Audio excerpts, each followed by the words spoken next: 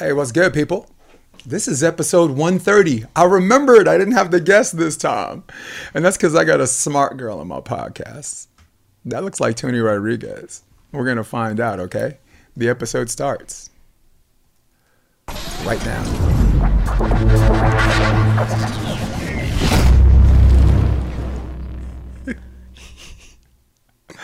Oh, man, what the hell was that? That was really loud.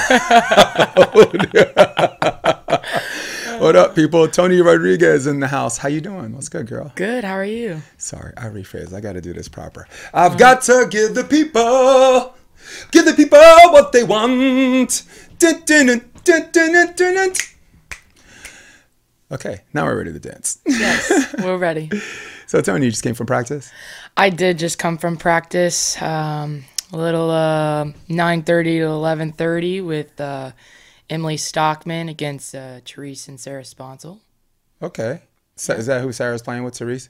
Yeah. It's a good team. It's a good team. Really good team. They have a lot of experience, and I think Therese really stepped up at the end of this past season and proved herself, worked hard, and now she gets to play with Sarah, and that's legit. So I'm happy for her. Yeah. Well, on my side, I got to highlight Kelly Reeves on that too, though. I mean, Kelly Reeves, since her and Allie McCulloch, since 2016, she's done okay. And then next thing you know, like whoever she plays with is right. And you and me, we've been traveling around AVP America, so it wasn't just a tour. So we have a bigger sample size that allows us to kind of do those things.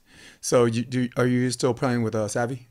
Yeah, right now we've been training a lot. We actually just played in the FCA Challenger that Heather Friesen put on down in El Porto off Rosecrans, and it was a really good preseason tournament. We got to get some touches, kind of see where we're at, what we need to work on.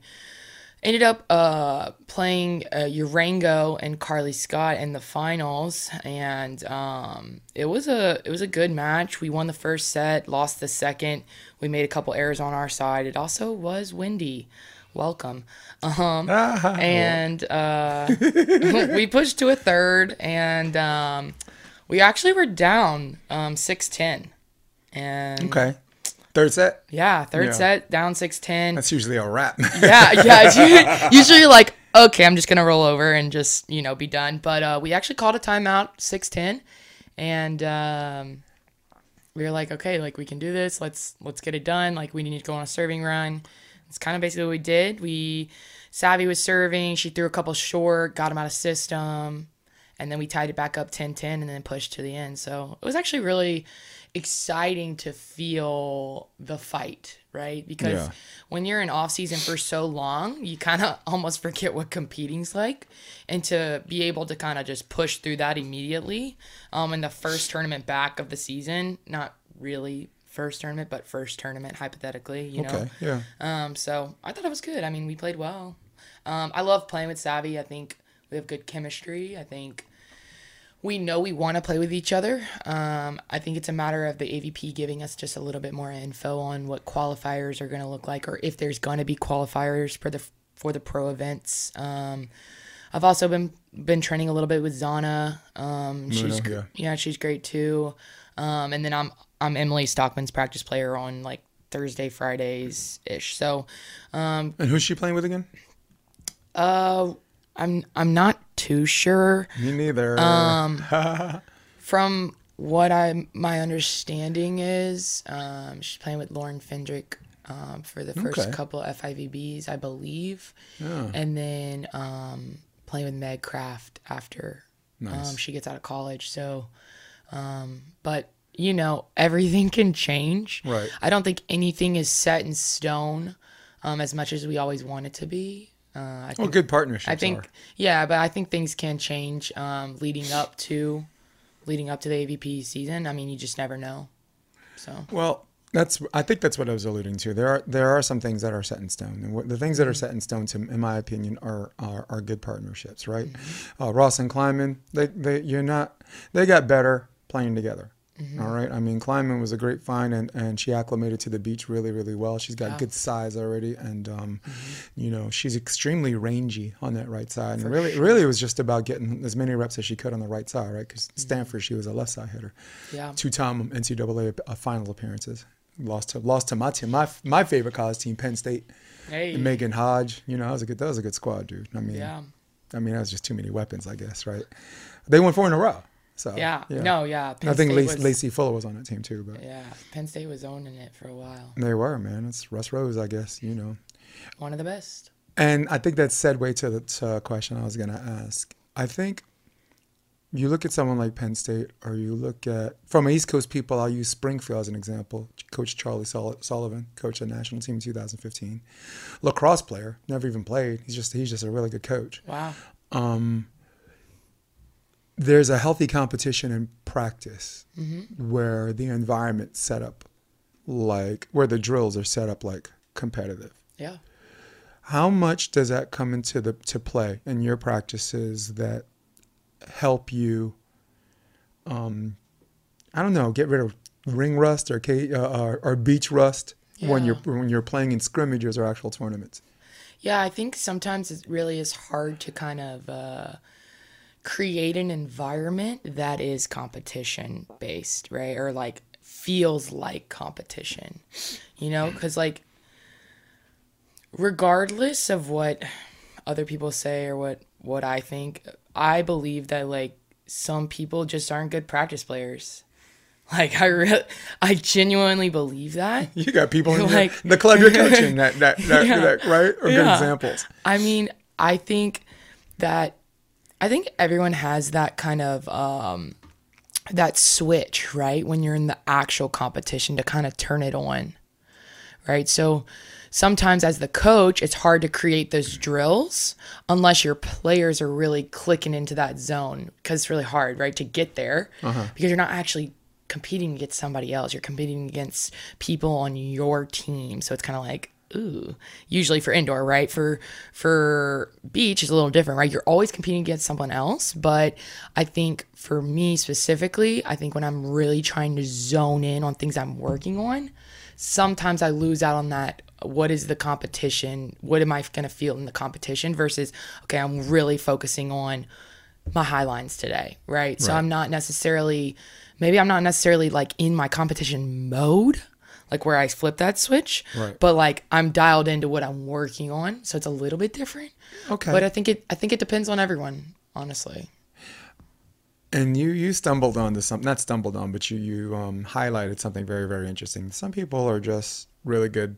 They're good. They do really good things in practice, and there's certain people that do really good things in a game situation. And And I guess there's no real answer in a sense that you never really know until you actually get on the court and play, unless you can examine someone's psychological pattern. All right, they suck now, but they're gonna be just fine tomorrow. You know? Or you see someone taking some really good warm up hits, and it's like, oh my God, we're fucked. we're screwed tomorrow, dude. we are so screwed. Why? She looks good. I'm like, you don't understand. No. So I think kind of going off of that, I think it's all mentality. It all goes back to the mental, right? So you have people that are really good practice players but not good at competing, right? Because mentally they're not put on, they're not put in that competitive environment. Yes, it's still competitive in practice, but you're not in front of a crowd. You're not playing against other people where it matters, right? And then there's people that are not good practice players, but they can really turn it on when it's competition time, right? So I think it's all about mentality, and I think it's good to have a balance. I think it's good to have a balance, but I think these off-season things are so important, especially for young people who there are certain players, and I can use indoor as an example, right? Yeah. So there's certain players like an outside hitter, they get in trouble a little bit, they get blocked a lot, so they revert to something that they're comfortable with, that they, in their mind thinks that works. Yeah. And if they have the right technique, and if their default shot or their plan B or plan C is something that they practice and does work, that's good. But if there's some people that fall into this thing, and you know what I'm talking about because you played indoor, Yep. it's like someone gets blocked. So now they're just going to hit middle of the, I mean, it's the dumbest thing in the world. Hit middle of the court as hard as you can, hope for the best, right? So, Yeah. right? Yeah. And there's a whole bunch of things, bad things that happen, right? First, you get blocked, right? Second of all, if it gets through the block, position 6 discipline, they stay right there. Yeah. The third thing that happens is no one's going to touch it and it's going to go long. And you're begging the ref for a touch. And we've seen this, not with ourselves, because I've never been that, maybe not you, but we've seen players Yeah, for sure. fall into this mode of what do you call it? Comfortable inconvenience. How's that for an oxymoron? Yeah. And to me that's the important thing about practice. It's about good coaching. Yeah. And having you have good plan B's and plan C's, and that's what it is when shit goes wrong. Not if. When shit goes wrong. When, yes. So, that's keyword there. I think go ahead, please. that's one of the best things about working with Scott Davenport. So Sarah and Teresa's coach, Emily Stockman's coach. So when I go, I get to experience his trainings, his practice plans, his coaching, everything, right? Mm-hmm. And so one of the biggest things when I first started out there was, okay, I'm learning new things. I'm not trying to change old things. I'm just trying to learn new things, right? So arm swing, let's say first thing is arm swing. Okay. So when I go to practice, I'm not trying to win the drill necessarily. I'm trying to win the technique, right? I'm trying to master the technique. I'm not trying to beat anybody on the other side of the net. I'm trying to beat the technique. I'm trying to learn the technique to where I know what to do in certain situations. Right. So I think that's one of the biggest things, kind of what you're saying, going off of like what you're comfortable with, right? But in every scenario, you should know what to do. And when you're mastering the technique and practices and you start really dialing it in and understanding how it works, it just comes natural, right? So every situation that you're in, you know, okay, if I get this set and the blocker's there, then okay, I have this open, right? So it's feel like beach is a little different than indoor, but usually indoor, you just get up there and blast the ball, right? That's kind of what I would probably do if I made a mistake. Let's say I hit the ball on the block. I was the type of person that would do a roll shot in a sixes game. Good luck with that. Yeah, I was the type of player, as a younger player, who would, let's say I got blocked. I'd basically laugh it off, like actually laugh it off, like, haha, you think you can get me again? And then obviously I'd probably hit something different, or maybe I hit in the block again. But as I've grown up and like gotten smarter and have realized that it's not all about that, you kind of have to fill it out.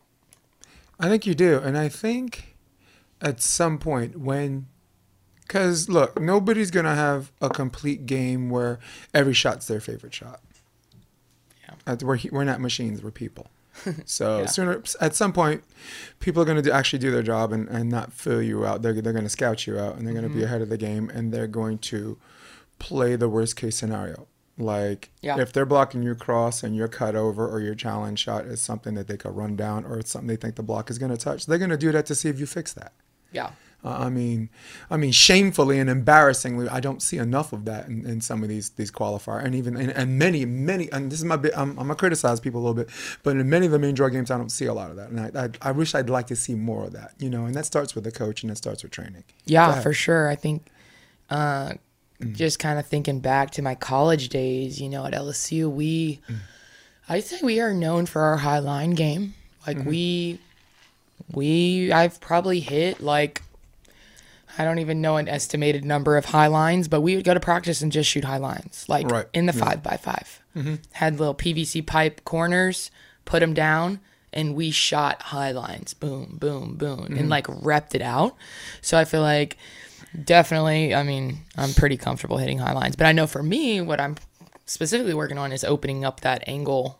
I hit on the left, so opening it up and really like testing people, because people know I like to hit high lines. I already know that. People know that. So I think expanding and your good game. Teams probably figure that out by or before the technical timeout. Oh, yeah, for sure. So for sure. You can't sit there and hit the same shot over and over again. Yeah. You can until they adjust, but it's all about game plan and being able to switch and play. Hard. How much did Russell Brock And who's the blocking coach? Savage assistant at LSU. Tell me his name. Drew Hamilton? Drew Hamilton, yes. How much did the two of them, because they roll like a pack. There's some people, there's a head coach and there's everybody else. Those two roll like a goddamn pair. Because I love those guys.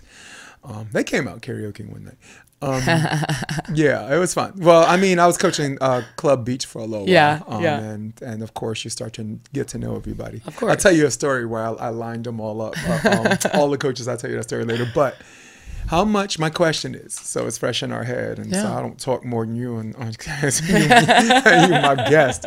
Because I do that shit all the time. I got people like, dude, shut the fuck up. It's okay. Even now they're telling me, you're doing it again. Love it. But how much did Brock and Hamilton come into that preparation where you start tackling teams like that from the get-go?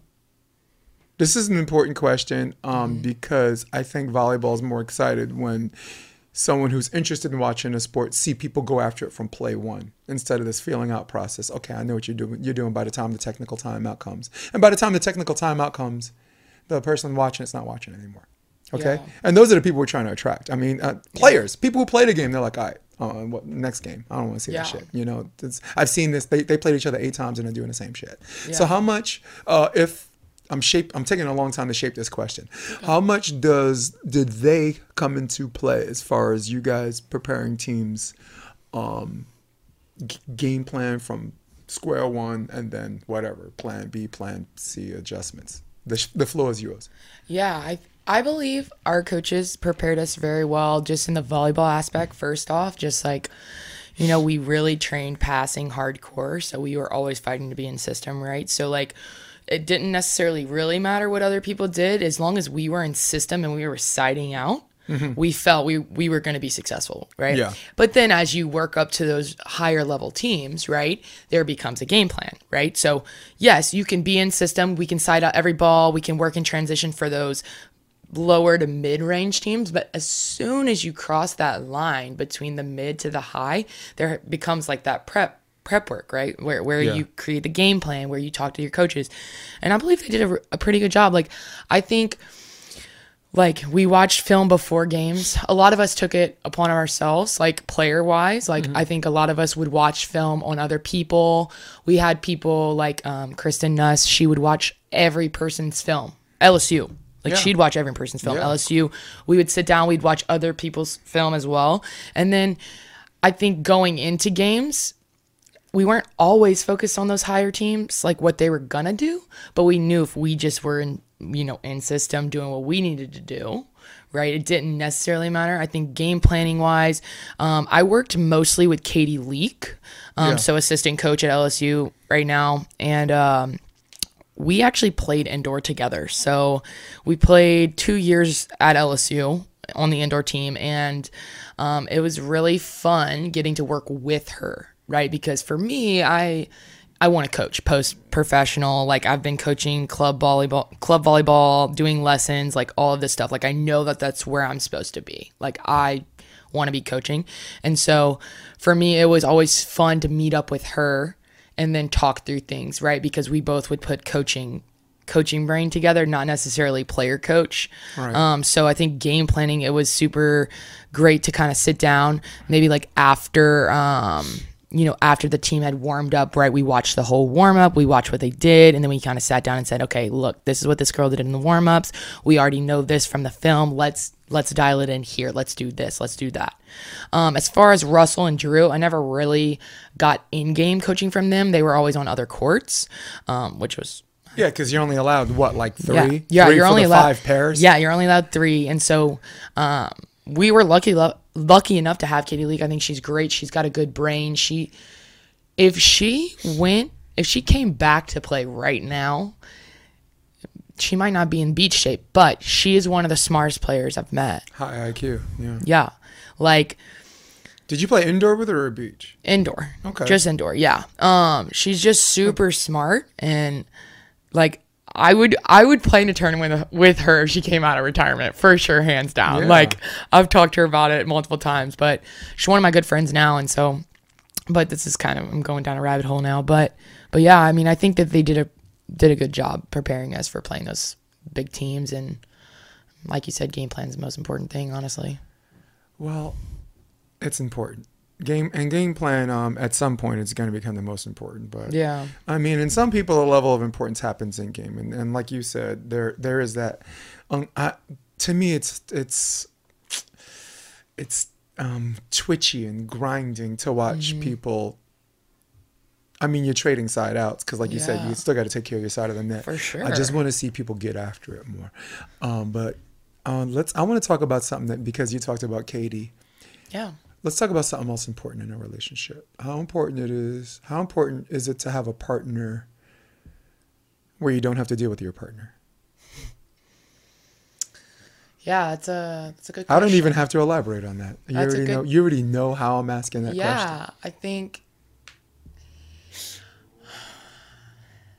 think that... You ain't got to name names. The fuck? Yeah. Okay, one of the biggest things that Drew would always say is, you never worry about what your partner's doing. Because I'd be like, I'd talk to him. I'd be like, oh, blah, blah, blah. My partner, blah, blah, blah. Let's say I told him something. He'd be like, there's nothing you can do that's going to fix them. Right. Right. So there's literally nothing you could say, nothing you could do. Like, you just got to let them play. There's plenty you could do to break them, though. Yeah. Yeah. I mean, right? You can do some bad. Yeah. And so I think, sometimes when you play with partners that, let's say, are mental. Well, that sounds bad. Well, but like mentally, what else are we talking about? It's mental. Yeah. So like they're having trouble on the mental side, not the volleyball side, right? Because the game's like almost the whole thing is mental, and then this little baby chunk is volleyball, right? So it's like, you have all of this to worry about. So when it comes to mental, I think, having a partner like that, it's understanding how they work. Okay. Right. He's telling me you can't do anything. But if you seriously sit there and have a conversation with your partner and really dive into what can I do to help you, I think that's kind of where you have to start. Right. It's that open communication. It's the trust factor. Right. Sometimes when you don't trust your partner, right, mentally they're not going to be there. Right. Like, they're not going to be there, so there's just a lot of things. I played with Kelly Agnew at LSU. I played with Ashlyn Rasnick-Pope. Those were my two. Right. I played with Ashlyn Rasnick-Pope the most. We played basically 3 years, I'd say 2.5. With COVID, and the first season I played with Kelly Agnew about halfway, and then I flipped to Ashlyn. So got to experience both of them, and they were both freshmen and new, right? Playing that first season of beach, my first season on the sand. Like, I think having the experience from, indoor, and already had been playing 5 years in college, when I crossed over to the sand and kind of knew I was going to be playing with a freshman, I think that's kind of where I was like, okay, I got to make them feel comfortable in this environment, right? Because they don't know anything about this, right? Juniors game to college game, big difference. Big difference. I don't care what people say. I think it's a huge difference. I didn't play beach juniors or anything like that. I just did indoor, but it's still a massive jump to college, But it's the easiest way, right? When you think about it, the best beach players that ever play the game are indoor players. Oh, yeah. I agree. I agree for sure. I mean, sorry. No. You're Actually, good. Not so much. But. Yeah, I think playing with them kind of has helped me a lot in my game, right? So as a partner, yes, maybe things that I do or say aren't going to necessarily help them, but like if I keep asking them and like having open dialogue as we go through the season, right? Me and Ashlyn Rasnick-Pope really got to build, right? So we kind of started from zero and we really worked our way up. And I'm honestly sad about it because by the end of our last season, we were finally at such a good space as partners, like communication wise, understanding what we wanted from each other, understanding what each other needed. And it was just like sad to be done because we finally... Let me stop you right there. You guys played 2021 and 2020? So we played like 3 tournaments in 2019, 3 tournaments in 2020 because COVID. Right. No, but you played at LSU before COVID shut down, right? Yeah. Because that was the season I thought you guys were hitting your stride. Yeah. Oh, yeah. That was the season you guys were housing everybody, and then that came, and we'll talk about that in a little bit, but go ahead. Yeah, no, yeah, we really were building, and it was cool because Katie Leak actually kind of really got the open communication like more open, right? She would bring us in after games, right? We went to UCLA. It was one of our bigger weekends. It was like our first big weekend playing. We played USC and UCLA. Right. Yeah. Same weekend this past season. And when we got there, you know, it's UCLA and USC, right? They're good teams. Yeah, they know what they're doing. Well-coached teams. We're playing in the deep sand, and you know it's different, right? But you know we lost a close 3-setter to UCLA there, right? And then after the game, we immediately sat down and we started dialing into what we needed to do for the next day against USC. What mentally, volleyball, it was there. The volleyball was there. The hardware. I call it hardware software. Exactly. It was, we sat down and we really talked about, okay, what needs to happen, right? And so she kind of created that path for us to really dial in our communication and really understanding each other. And so I think, you know, playing with people that do have that, you know, sometimes they get in their heads or, you know, things like that is just kind of understanding like how they can kind of like click out of it. I think it's one of the biggest things. Yeah, and as I mentioned before, that's hardware, software. I was with John Mayer, and we had a lot of disagreements, but I think a lot of it came from miscommunication. Like, he's like, we take care of our side of the net, we'll win, and I'm just like, no. Taking care of your side of the net helps you, if you do everything perfectly on your side of the net, it helps you beat the teams you're better than and lose to the teams that's better than you. So I've always had that standing disagreement with him. But what I missed was taking care of your side of the net and its completion in all aspects. I was just thinking about on court. Okay, you took care of your side of the net. Good for you. You know, congratulations. You're 30 and you're 30 and what? You're 24-6, and all 6 of your losses were the teams that were better than you. Yeah. I mean, that puts you in a position where you're supposed to be. So I've always objected to that because I've always predicated my reputation was always find a way to do more with less and beat teams that are better than me. So that's just been, my opinion came from the shaping of how I am as a coach. But what I was missing was John was talking about everything. John was like, the other team can't take away your time in the weight room, right? Yeah. The other team can't take away your time videotaping. The other team can't take away how in shape you come coming into a season. The other team can't take away your general nutrition. The other team can't take away the constant repetitions where something feels comfortable, where that's now your default shot. You're doing shit right. Your default shot's right, you know?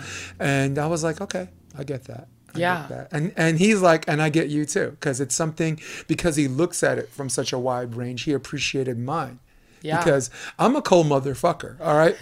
To me, you can train. You can do all these good things. You can have great coaching, and you can deserve to be there.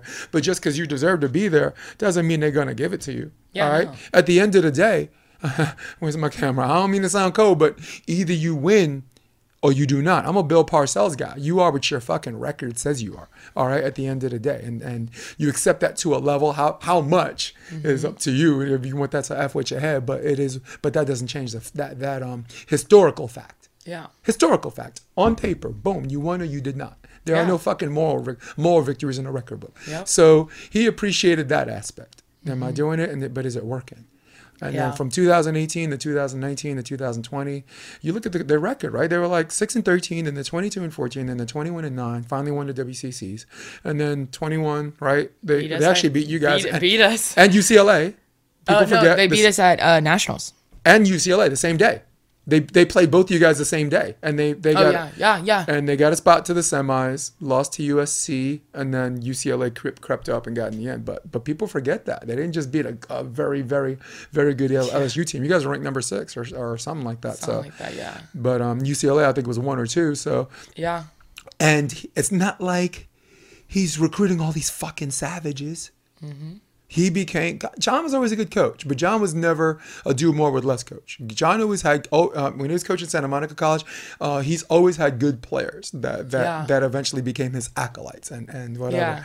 But that was one of the handful of times I've seen him do more with less on an exponential level. And I'm not trying to pat myself on the back because take what the 1 or 2 things he learned from me, multiply that shit by 6. That's what I learned from him. Because I had to learn that about beach.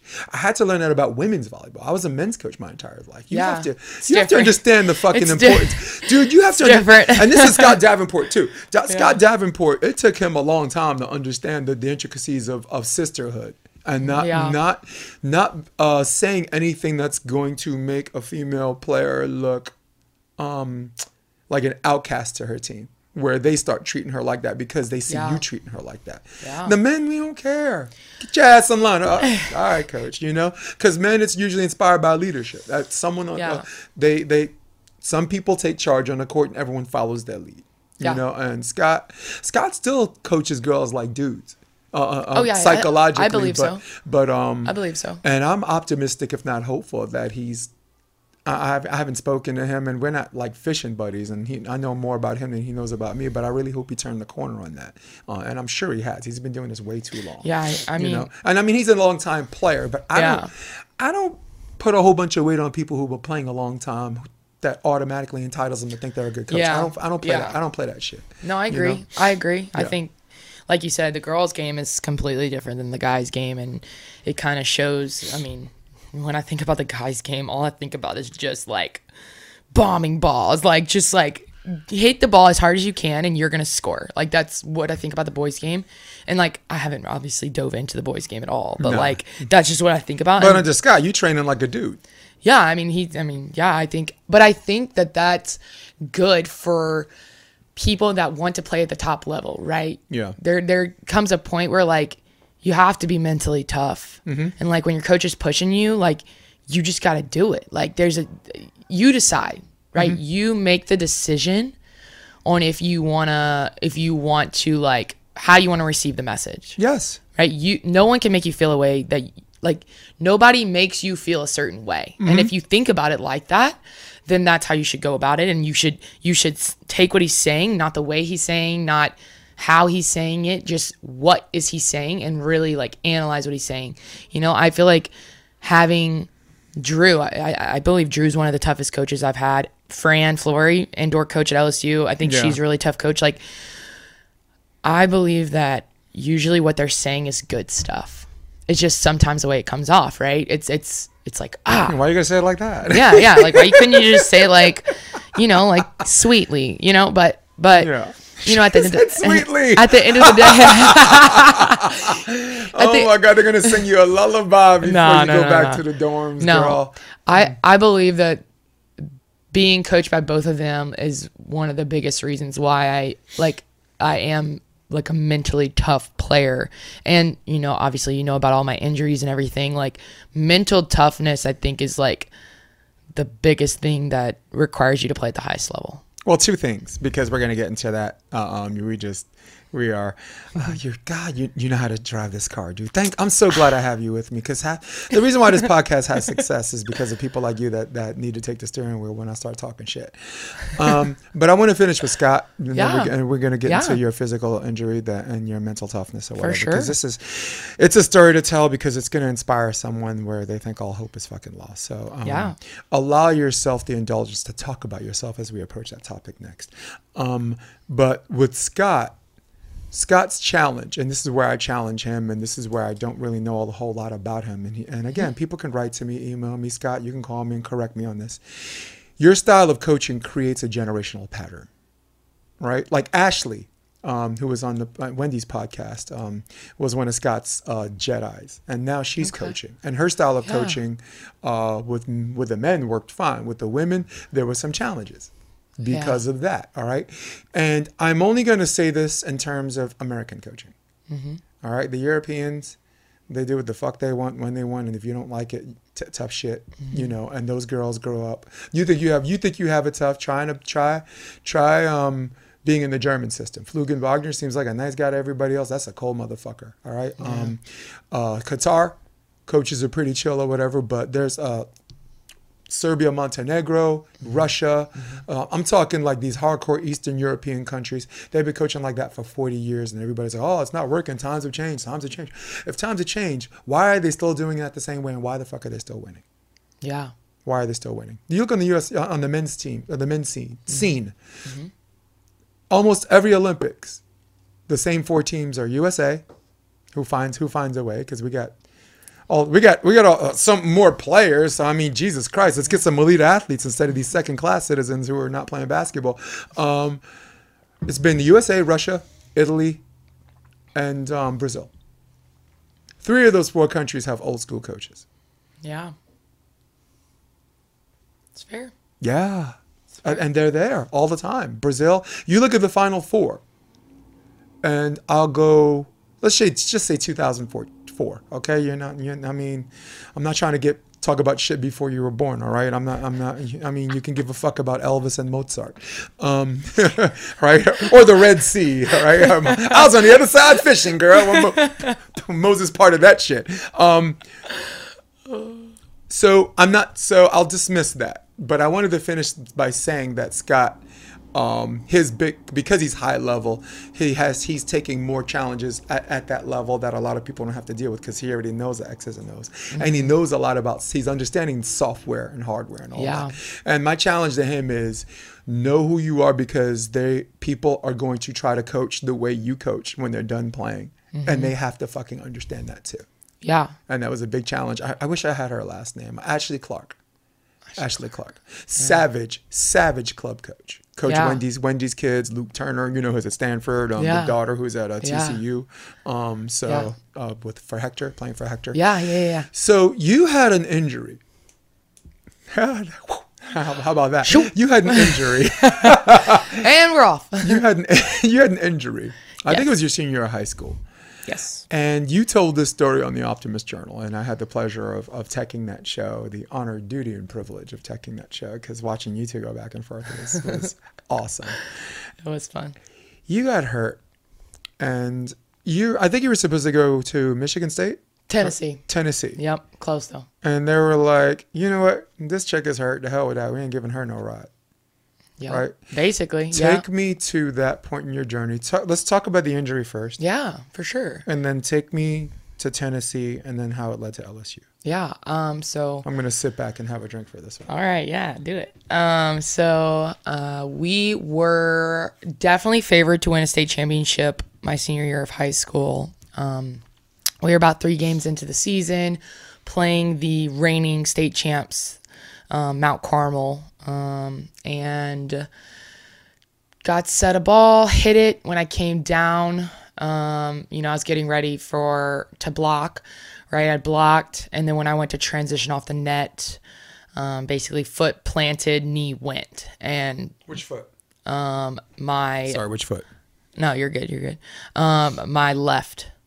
And then when I turned to go, my foot just stayed in my, when you plant and then you twist, right? Okay. It's basically what happened. Like, it wasn't contact. It was nothing. It was literally just me planted and just turned, and my foot just didn't go with my body.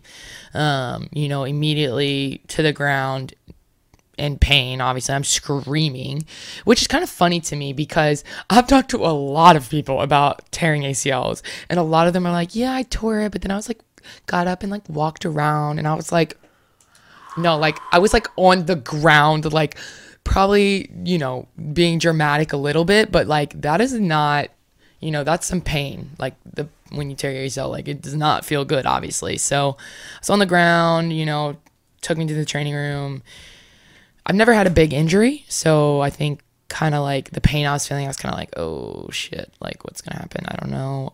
So basically got an MRI like a week later and ended up being a torn ACL, had some meniscus stuff going on. So, as I think I was 17 at that point, finding out that I had a season-ending injury, it's very, that's not the easiest thing in the world for a 17-year-old to go through, especially as somebody that's still like learning about yourself, right? Like I didn't know who I was as a person. I didn't know, all I knew about myself was like, I play sports, I'm athletic, this is what I'm doing, right? I mean, the whole time you're probably just thinking how long. Yeah. Basically, like, once I got the MRI, I was like, okay, like when's the surgery? Like, you know what I mean? And so, it was sad. I was sad for a while. And then so got the MRI, and about a week later, my parents got the phone call from Tennessee, basically saying, "Hey, we pulled your daughter's scholarship." Yeah, what we're gonna do with a broke car? Yeah. A car that didn't have two wheels. Basically, when I got there, they needed me to play. Like, that was basically what it was. So that makes complete sense. Yeah, like they needed an outside someone ready. They needed an outside ready. Yeah. And they ended up getting my club teammate that was also an outside on our team. So, cool. everything works out for a reason. And I'm Yeah. a big believer in that. Like, even more so to this day, like, I believe everything happens for a reason. And I'm a huge believer in, like, signs and, full circle now. Like, she got an opportunity to go and play for that school. And, like, that was awesome for her, So it's, at the end of the day, my experience at LSU was amazing. And I wouldn't have it any other way. So overall, I'm not happy I tore my ACL, but like, LSU was great. So yeah, I think when my parents told me about that though, I think that on top of the season ending injury was more of like, that was probably the toughest part. Like knowing like, dang, like I've worked so hard. Didn't start volleyball till I was in high school, my freshman year. So you had to work hard. Yeah. Like there was no like stopping. It was like go, go, go, go, go, go, go. As soon as I fell in love with the sport, I was like, okay, I'm off. Like I got to run with this. And so I think that was probably the hardest part, like feeling like you worked so hard and then to like, one, have a season-ending injury so you don't get to play your sport, and two, working so hard to where you can earn a scholarship and play in college and then that getting taken away too. That's like a double whammy, right? Like that's not something easy to go through. And I think the biggest thing was like knowing that I could reach back out to LSU, because I did reach out to them before Tennessee, but they just weren't actively recruiting me. Like, and I felt like I wanted to earn a scholarship. Right. You do have family that went there, right? To LSU. Yeah. My sister went for a little while. But I grew up, like supporting LSU. Product, yeah. Like it's funny because people always laugh at me when I say this, but like, I genuinely do like bleed purple and gold. Like I love LSU. Like that is my school. That is my home. That is like what I've done since I was a child. Like I literally have like pictures of me like as a baby in like LSU clothes. You know what I mean? Like it was just like more like meant to be than anything.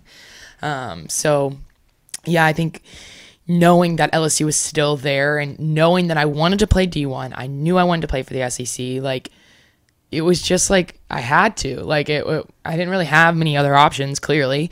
So I reached out to Fran Flory, indoor coach, and basically was like, look, I just tore my ACL, but like I freaking love LSU and like I want to be on your team. Like, can I be a part of your program? And basically she was like, yeah, like you can totally be like on our team. Like you'll have to walk on. Right. So I walked on and she was like, we want you to redshirt the first year because you're a noodle. You just tore your ACL. You're not going to be physical enough. You're not going to be strong enough. Like you have to build this first year. And I was like, okay, as much as this sucks and as much as I just got done with my recovery, right? I just finished, like when I met with her, it was probably a couple months into like post-surgery, but it was like hearing like, okay, like you're going to be good to play, but you're not going to actually get to play. That was kind of like, oh, okay, like I can still do this. Like mentally, I'm still there. Like I get to play, I get to practice, I get to do all these things, but like not getting to compete really was like, dang, okay, like I can wait because it's going to be so good when I make it to that place where I can. And so she did promise me 1 year of scholarship when I made the deal to go to, when I talked with her to join the team. So I walked on. As an outside hitter? As an outside hitter, yeah. Right. I was a middle in high school, but as I got to my junior and senior year, I was transitioning into like outside, middle, right side. Like I was more versatile then. Like I loved playing middle, but I knew I was undersized. I was gonna write something down, but you said something that made me change my mind. Because transition from middle to outside is middle straight to outside is hard. I usually as a coach say play a little oppo, get some real touches first, and then whatever's. Sure. But yeah, sorry, that's what I was thinking when you saw me drop the pen. So, but yeah. But yeah, so I transitioned into playing all three, and then, going to LSU, I was an outside right side mostly. So, but yeah, I mean, it all worked out. And I mean, like I said, I think everything happens for a reason. And, mentally, when you finally get to put the jersey on, again, right? Wow. You finally get to put the jersey on, and it's for, it's a bigger platform. It's for LSU, right? You get to put the jersey on, that feeling for the first time in however many months it had been since I played against a team, right? Like, that was magical. Like, that was a moment that was like super powerful, right? Because an injury like that it can take a lot away from you. And that's what I wanted to talk about. Like, all right, I'm a little older than you, so when an athlete had an ACL injury, back, 80s, all the way up to the early 90s. Well, no, all the way up to the 2000s, pretty much till 2000, okay? Yeah. That was it. ACL, that's your career. You gotta find something else to do. You gotta sell insurance. You gotta fucking sell, right? You gotta make spatulas. You know what I'm saying? Or as they do in Hermosa Beach and Manhattan Beach, do real estate. You know? So it's fucking cut. Just talk about, I will cut your throat, man. Real estate is the worst, dude. I did real estate in New York for a couple of years. Like, apartment rentals, not even sales. That is cutthroat. So I think you have to appreciate the science, and 100%. the time and when you've gotten injured, and where it seemed like some people had this look. You didn't want to look at them because they gave you that look like all hope is lost, right? And even if you get back, you're never going to be the same. But there's something about the advancement in technology where a bunch of doctors get together and say, "Hey," and appreciate my humor here. We sent a motherfucker to the moon. And this one, we're just going to give her a brace? Oh, just put that on your knee, right? Someone's like, I'm paralyzed. Here's a wheelchair, right? Remember Chris Rock? He said, I'm blind. He said, can you do something about my eyes? Here's a dog. Here's a seeing eye dog, Well, I think you should just have a seeing eye midget, because at least... Right? No, because at least with them, you get to go drinking, you get to. But I stole that bit from Chris Rock. I'm citing him as my source. But what the hell's a dog going to do? Whoa, whoa, whoa, whoa. Is that the tequila or the gin? Whoa, whoa, whoa, whoa. Right? What the fuck? You going to speak dog? Right? And it's a satirical way to segue to my point. For sure. I'm very, very glad that people were like, no, surgery is not so you can take it easy. Yeah. Surgery is supposed to be for savages who want to get back on that fucking horse. For sure. That fell off, all right? I think we both can concede, because I want you to walk some people through it. Yeah. Percentage-wise, how much from surgery and rehab, what ratio would you give that? I'll go first. I'd say 10% surgery, 90% rehab. For you personally, or for you philosophically? Disagree with me. Fight me. No, I think that's a good ratio. The recovery rehab part's gonna be the biggest portion of getting back to play. The surgery's the easy part. Surgery's the easy part, right? Thank you. The surgery is the part where the doctor does it, The doctor did all of it. You didn't have to make a decision to do your rehab. He didn't have to make a decision to do the surgery. He did the surgery. It's done. The recovery rehab portion is where you have to choose as the athlete. Okay, am I going to do this like 100%, or am I going to give this like a 50% effort, right? There's not really a lot of time to really make that decision too. Like, it's either you're fully in, you can't really be halfway in. Yeah. I really don't believe that you can, because there's a lot of things. You can be halfway in. It might take you a lot longer, and you might never get to where you want to be because of that. Yeah. But I think when you go all in, right, you make that decision, it's from then until you're done playing. It's not from then until you start playing back again. It's a process. I'm still working on my posterior chain. Right? They took both hamstring tendons. I've turned both, and they took both hamstring tendons to create my new ACLs. And I swear to God, I don't have hamstrings anymore. No. Them things are gone. Good. Nothing to cramp up then. So I feel like it's yeah, you have surgery and you do your rehab, and let's say it's 6 months post-op. You do 6 months of rehab. When that 6 months hits, that's just the beginning. Yeah, because it's like learning how to walk all over again in this and Yeah. that. Look, there are a lot of people that I listen to, because this started as a volleyball podcast, but now I got normal human beings, and the only reason why I brought it up is because I'm a former athlete. You're an elite athlete. You know, top of the food chain. No matter where you think you're ranked in the AVP, it's still better than 90% of people who play the sport. So that's something I have to remind people, and that I maybe even have to remind you when you're worried about your confidence level. If you're worried about your confidence level. I only brought it up because there are friends of mine that are non-volleyball players, or just non-athletes, that it's like, oh, my friend had surgery on his knee. His surgery sucked. Yeah. Right? And there's a level of thinking out there about, oh, I need a good surgeon to make sure my surgery is right. And I'm like, and I think what a lot of people are missing who don't, and this is for people, and I don't mean to speak from up here like athletes are better and smarter than you guys. I'm not trying to say that, I swear to God. Yeah. But there are people who don't use their body to do these savage things that are trying to find a surgeon they can trust. Yeah. When the person I think you should really find to trust is you. Say it with me. Is you. Yes. And your physical therapist.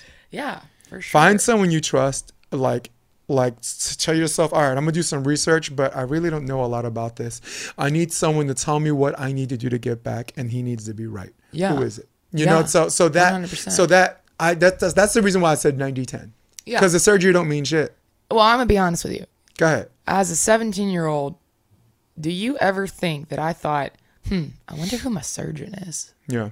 No. Do I wonder if this guy's done any ACLs? No, that's I'm not worried about any of that. farts. All I'm worried about is him doing the surgery and me immediately grinding through the rehab process. That's all I'm thinking about. Mm-hmm. I know he's going to do his job. He does this all the time, right? My doctor's done 3 of my surgeries now. I am worth a lot of money. I'm just going to say it there. Yeah, you are, too. All right. You're going to put a price tag on this one. Dr. Carrie Winder, thank you. Shout out to you. You're probably not going to watch this. I don't know. I might send it to you now because shout out. Well, you got to share, if you remember. That's right. That's right. He is incredible, and I've trusted him through the whole process, regardless of if I knew him or not, right? I didn't know him personally. I didn't know him as a doctor before I tore my ACL. Like I didn't know him at all, but I was like, okay, he's gonna do it. Let's do it. Like it wasn't a matter of this, like who's doing the surgery, what the surgery is, any of that, right? I mean, I knew what I had to do on my part. No, of course. Right, and that's the hardest part. Oh, you did at 17. That's pretty cool. That's hard, yeah. Like knowing I had to grovel through it, right? Like it's just a grind period of time. Like yeah.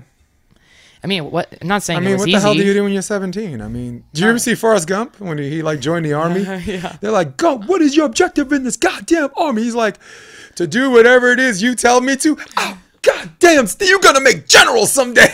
We're just doing 18, right? I mean, well, he went to Alabama first, but at like 18 in your 20s, you just fucking do what you tell them. You trust people, you know. So I think kind of going off of that, like. Going into my second injury, that's kind of where the second injury, which was what? I tore both. Yeah. Come on. Yeah. Come on. You're the fucking bionic woman right now, dude. That's what I'm saying. We can rebuild her. Like I'm literally a robot, basically.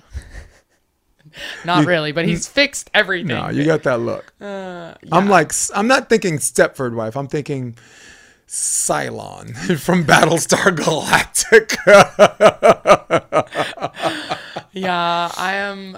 Yeah, basically bionic. But yeah, I think going into my second injury, so that first one was in 2013, right? I graduated high school in 2014, walked on to LSU, redshirted that first year, and then got to start competing in 2015. That fall, and I actually got a grand opportunity, and it was just super awesome to get to step out there, right? Talking about putting on that jersey and finally getting to play and getting to represent LSU, a school that I've loved my whole entire life. Like it was really awesome, and we made it about halfway through that season, and our team just started dropping like flies. No. I'm not geez. joking. I'm not joking. Like flies. You're like, who's the strength and conditioning coach? Everyone's getting fucking hurt, man. Stop. Me and one of our middles, we both tore ACLs that year. It was kind of awesome though, because that was probably one of the biggest things that she was one of the biggest reasons that got me through the hard times within that surgery, because it was tough. I'll tell you a little bit more once I get there, but we both tore ACLs. We had one girl hurt her ankle, like just so many things. And then Katie Leak, her ankle exploded. Like when I say exploded, like her bones like came out of her skin. Like it was crazy. Oh my This God. was after I was hurt, and they were at Kentucky playing, and she was in warm-ups. No. In warm-ups. No, yes. We had so many people out, and but yeah, that season was crazy terrible, but like started off so well, and then like just crash and burn. But you know, going back to the injury part, me and my setter ran into each other in a game. We hit each other, and I knew something didn't feel right, but I knew it wasn't torn then. But I ended up coming out of the game, sat out, and took like a week off, and then trained right before we played the next day. And you know me, I'm the type that's like, I'll ask for extra reps because like I want to get it right. Like that's kind of how I was indoor. Like I was always looking to get better, like just get reps basically. And so I had asked for extra reps after I'd been out for a week, right? I was out for a week, you know. I felt like I needed some reps, you know. And so I had asked my setter to set me. I hit like 2 balls, and then on the 3rd ball, I went up swaying. When I came down and landed, my knee just gave out. Like it literally just tore. Like basically what I'm thinking in my head when I think back to that moment is that it was like attached by like a strand.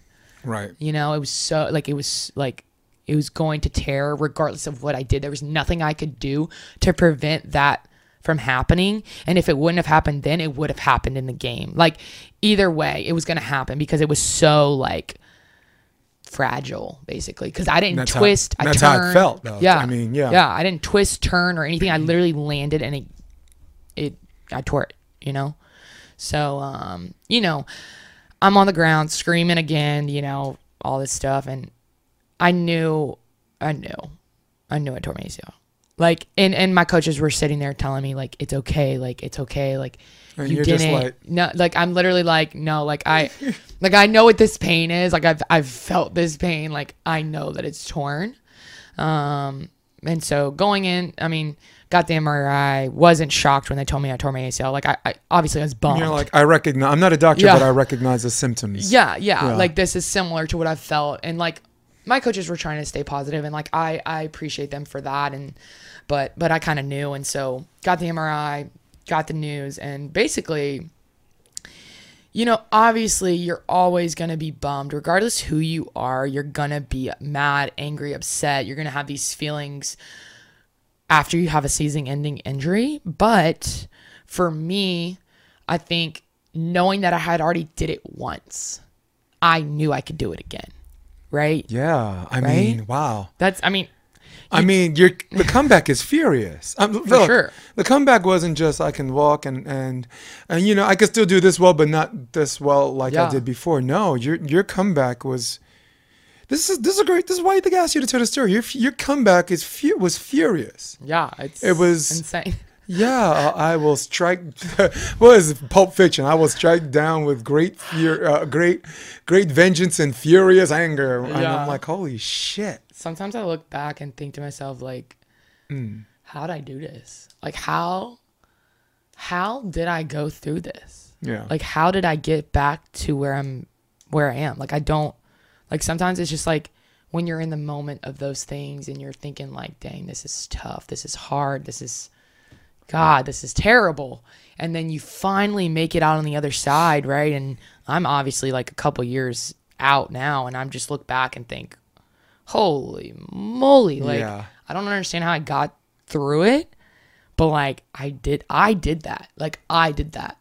And all the people that supported me and helped me, they did that. They helped me do that. Like, it's just super powerful. They're emotionally invested. I mean, you're going to run into a bunch of people who, they're paid to do a job, but at some point then you realize you're like, wait, they're not paid to care. And they fucking care. No, they care for free. They're not paid to do that. Speaking for myself and maybe for you right now, right? You're with Elite.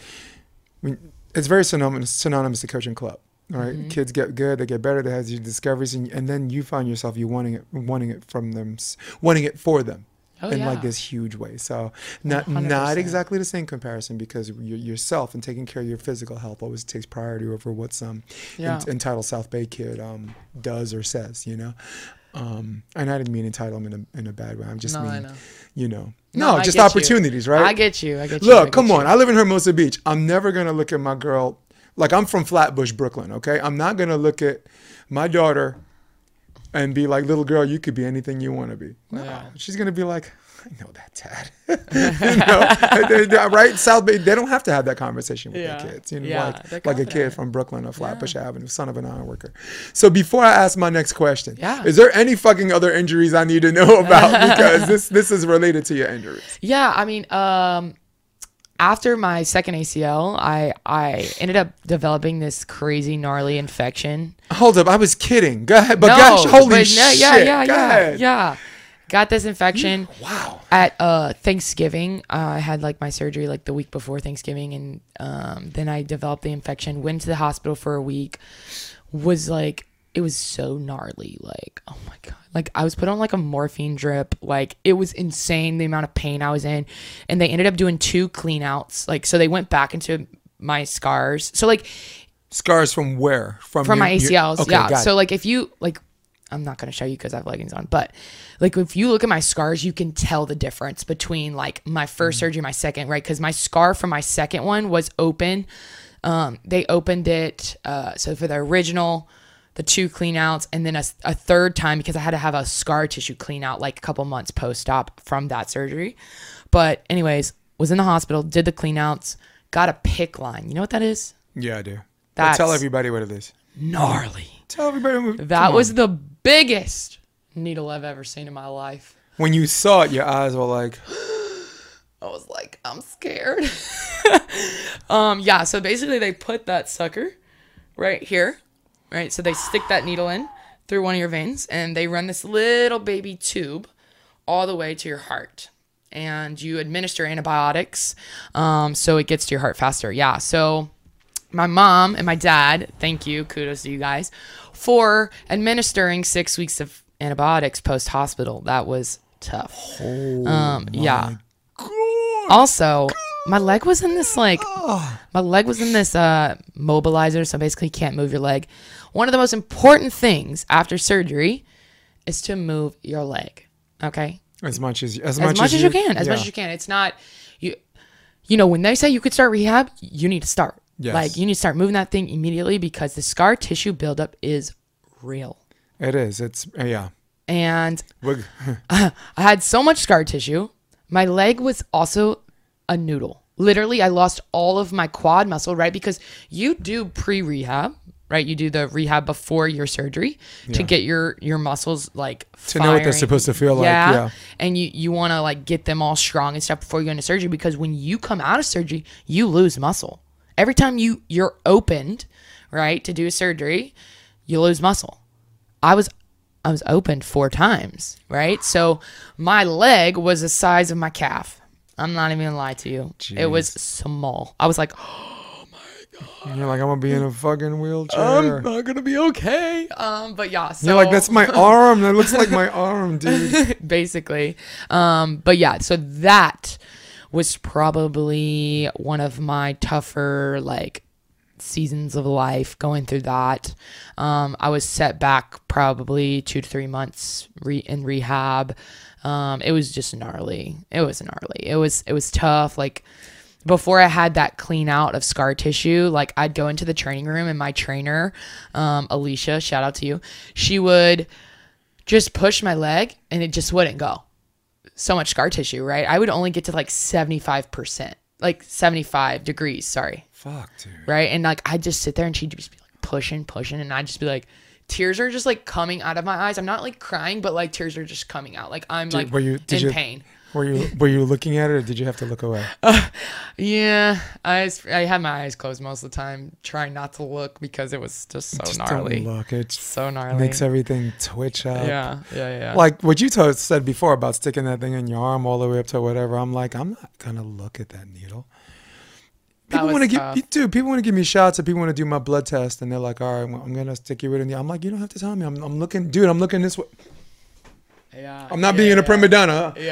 I'm not not trying to see you. I just don't want to look at no damn needles, dude. I don't want to look at no fucking needles, dude. Yeah, needles suck. I've actually, when I was a child, I was like deathly afraid of needles, and now I'm like, this is easy. Like if I need to get a shot, or like I got some stem cell injections over Christmas break, and like that was just like a piece of cake. I'm just like, okay, yeah. Stem cells are a real thing, man. Yeah. Stem cells probably the best damn thing that ever happened to us as a species, besides red meat. Yeah, but really good.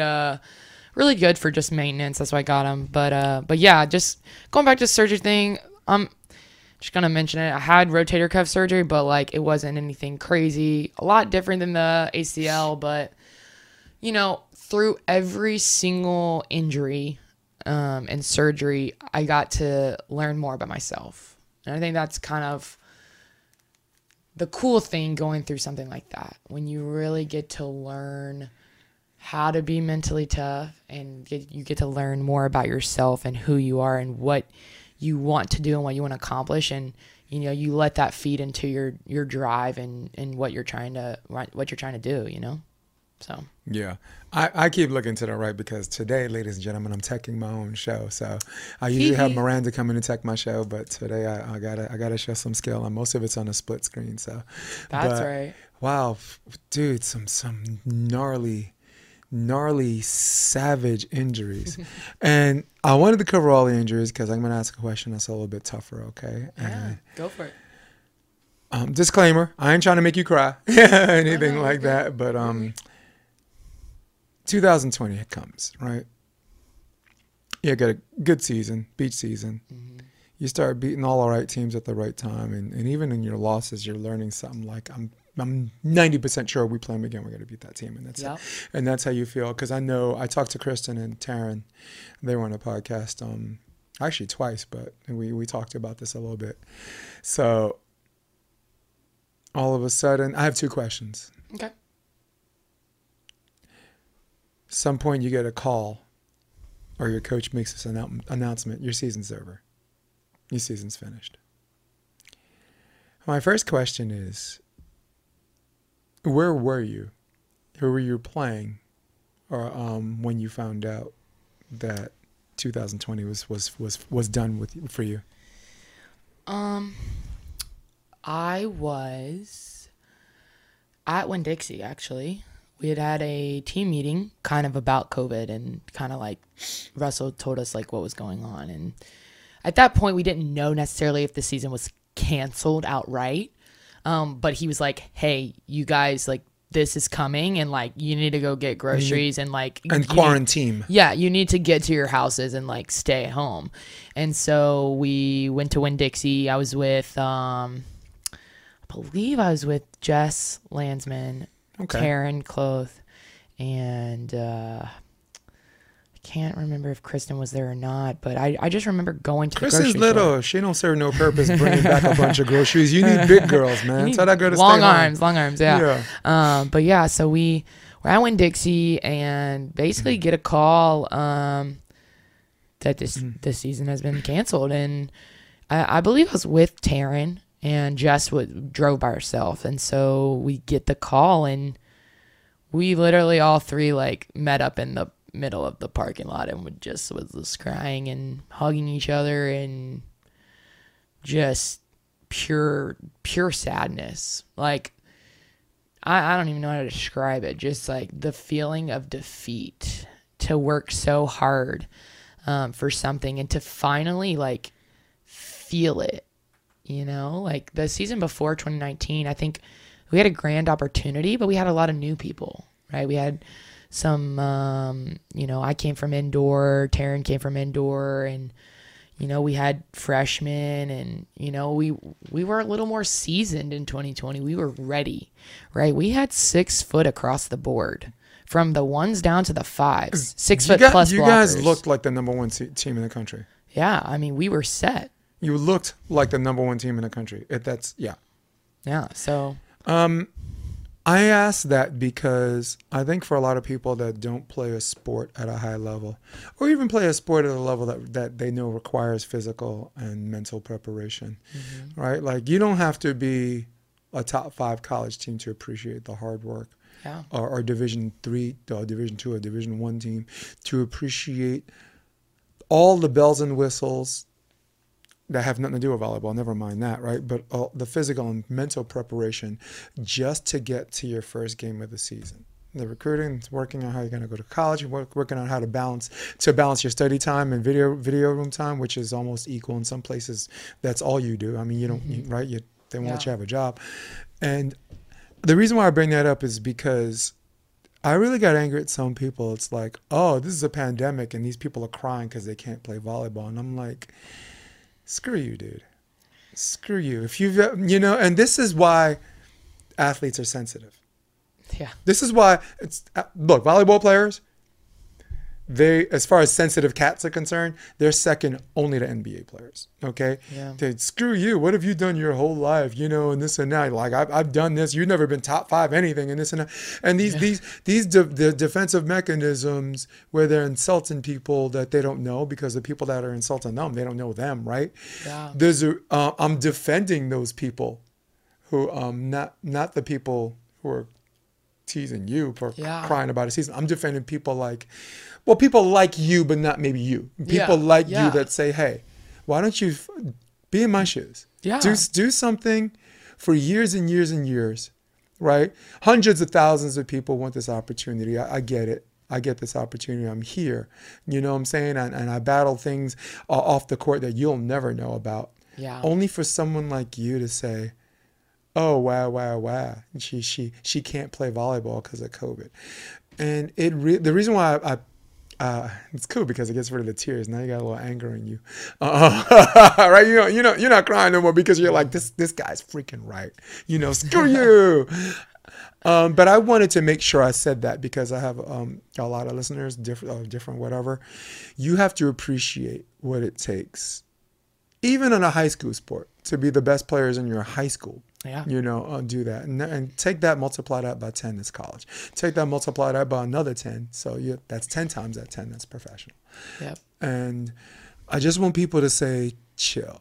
Because I'm always teasing volleyball players. I'm like, oh, screw you. Why are you criticizing my serve? And you can't do it. And I'm like, no, I can't do it. But I know what I see. Don't miss 14 fucking times. I don't need to be a pro player to know if you miss 14 serves, you ain't going to win. So I'm always, the last few times on my podcast, I've been defending the other people. Yeah. And telling pro athletes and girls like you, stop being so fucking sensitive. Be able to take some criticism on a level where someone who's never seen a sport or someone who's always seen a sport, because those are the two people you need to listen to because they're honest. Yeah. But today I'm on your side. It really pisses me off, and now I'm done with my little critique on everybody. I'm firing off on everybody. So my second question is,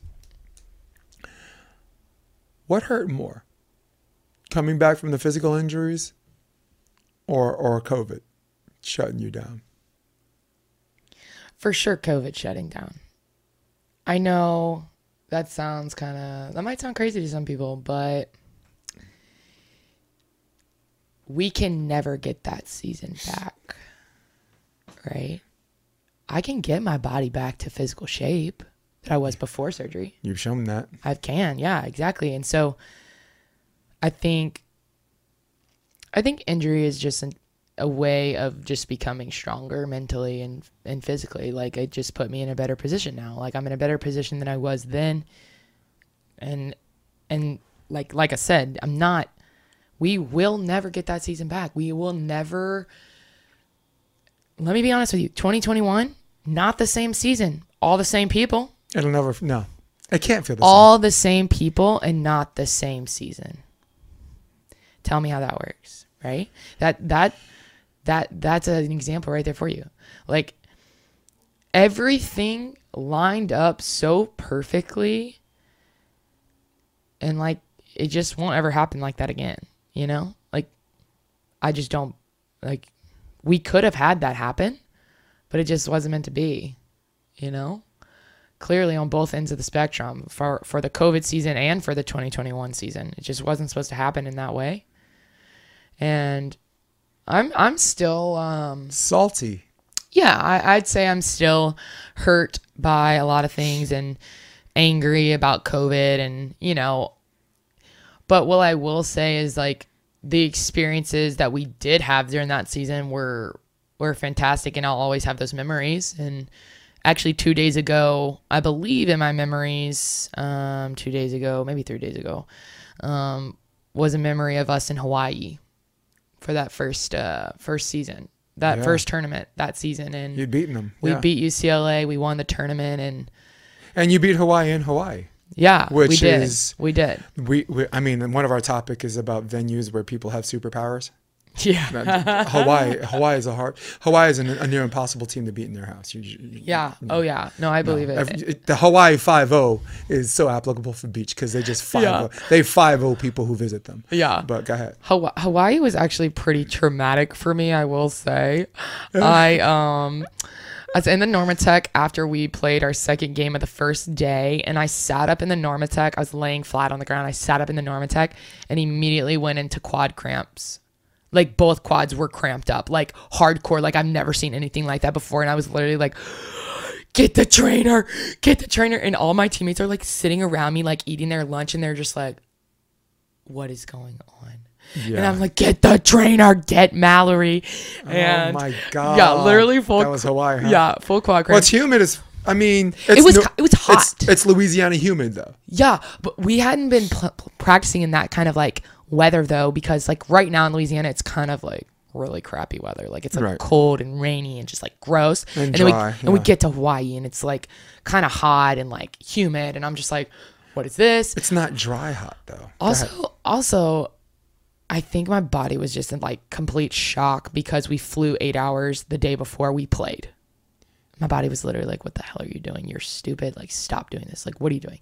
And I think I just couldn't catch up on the hydration in enough time. But anyways, got to the hospital, got an IV, got some electrolytes, played the next day. We beat Hawaii. We beat UCLA. So yes. Was it traumatic? Yes. Did we beat UCLA for the first time in program history? Yes. So it was gonna happen.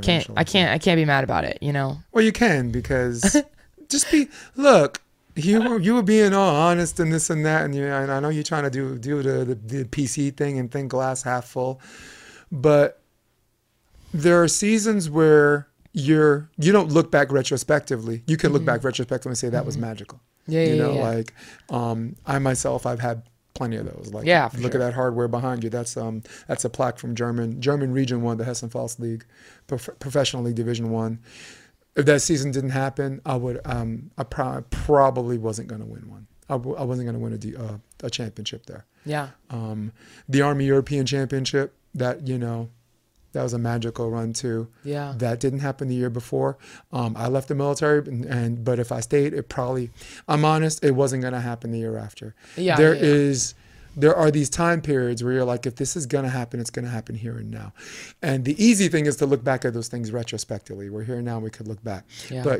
But when you're in the moment, like present tense, and you know it and you feel it, that's a great feeling. It's one of the greatest feelings in the world. Like, because you're saying present tense, I'm going to look back at this someday and knew that I was in that moment, and I got taken away from you. So fucking just I mean, the cool thing is you already went with the story with Wendy, so you ain't going to cry now. Like everybody, you're over it. I'm not going to cry. But Nuss and Cloth, they were water tanks. Evan Corey, because it happened in his season with Lincoln Memorial.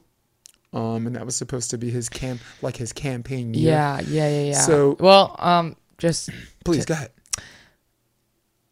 I will always be upset about it, for sure. Like, it'll always probably sit wrong with me. I think a lot of the reason why maybe I'm not boo-hooing or like upset right now, right? Okay, this is honest. I've been, I'd say I've been super patient in my development and where like I'm trying to be. And so Like at LSU, I was never the standout. I was never the All-American. I was never the biggest player or the most well-known player on the court. Never was. Never was. I am from a small town in Louisiana called Santa Maula, and I wanted to be the big player. I wanted to win the awards. I wanted to do those things, but it wasn't there for me to do. I was always more of the leader, the team player, like, let's rally the troops. Like, let's do this, right? I was always the person that just, like, fired people up, like, talked, communicated. Like, that was me in a nutshell. And so just kind of going off of that, like, I'll always be sad about it, and I'll always, I'm still mad about 2021 season. That sits really bad with me right now still. I'm going to be honest. I'm not okay with it. Well, but glass half full, you did beat Florida State, who kind of had your number that year. Yeah. Beating them when it counted, that was cool. But that counted. But go ahead, sorry. But kind of just going off that, like, I feel like I've been super patient, and I moved to California in September for me. I moved here for my goals, which was to play professional beach volleyball. And I didn't know a lot of people here. I'll tell you that. I moved out here blindly, basically. And I have figured it out since I stepped out here. Since day one that I've gotten here, I've just been trying to figure it out, right? And I've been working my way into this new thing, right? Professional beach volleyball. It's not the easiest. I'll say it. It's not easy at all. And everybody that's already on tour and trying to get on tour, we're all working so hard. Like, the people on tour, they've already put in that work, and they're still putting in the work. For me, it's about putting in the work to get to the tour, right? So I'm going to always be mad about that season. And I don't need to sit here and cry about it, because I've already done that. I did that. I've lived it. I've experienced it. It'll always be, like, I'll always be upset about it. But I know there's bigger and better things that are on the horizon, and I have goals that I've set, and I have people surrounding me, and I feel like I can do whatever I put my mind to at this point. And so I feel super like hopeful, and just have, like, lots of optimism on, like, this upcoming season, and just, like, my future in beach volleyball. I'm upset, but, like, I can't, like, live and, like, think about that all the time, right? Like, got to keep moving on, and I got to keep thinking about all these other new opportunities and big things that are happening and coming my way. And just, like, I don't know, like, yeah, I'm just really grateful to be here. Did your history of physical injuries and having to deal with the psychological aspect of that help prepare you for these worst case scenarios? 100%. And yeah, I said earlier that COVID was worse, but pain of an injury, like an ACL, and, like, that's freaking physical pain, Savage, know? Yeah. And yeah, like, there was pain like that when we heard about our season ending. Like, I will say, like, I was, at first, I think it didn't necessarily hit me as hard, but then, like, as it became a realization, it got harder and harder. And once COVID hit, that's when I had my shoulder surgery. So instead of worrying about, obviously I was worried about COVID, but, like, quarantine happened maybe like March 2020. Yeah, March 2020, right? I remember it distinctly, and I'll tell you why later, but go ahead. Yeah, March 2020, and then May 2020, I had my shoulder surgery. So I was on to the next, right? Yeah. Like, I grieved. I grieved a lot that summer. I did. Yeah. I'll kind of just give you a little background, but our season ended. I had shoulder surgery, and it was the first anniversary of my sister's passing away. So it was a tough summer. Let me just tell you. It was not a summer that I want to ever relive again. I'm being straight up real right now. Like, one of the hardest summers I've ever gone through. And, like, that's probably maybe one of the reasons why I don't like to look back on the season. Because it was such a, like, I don't know, it just wasn't a good one. No, good season of life, right? Like, it was tough. Pooch screw season. Basically. Try not to curse. Pooch screw, that's the best I could do to avoid the word clusterfuck. Yeah. Well, But yeah, so my father passed away February 2000, and I didn't get a chance to. They couldn't fly, right? yeah, So I didn't.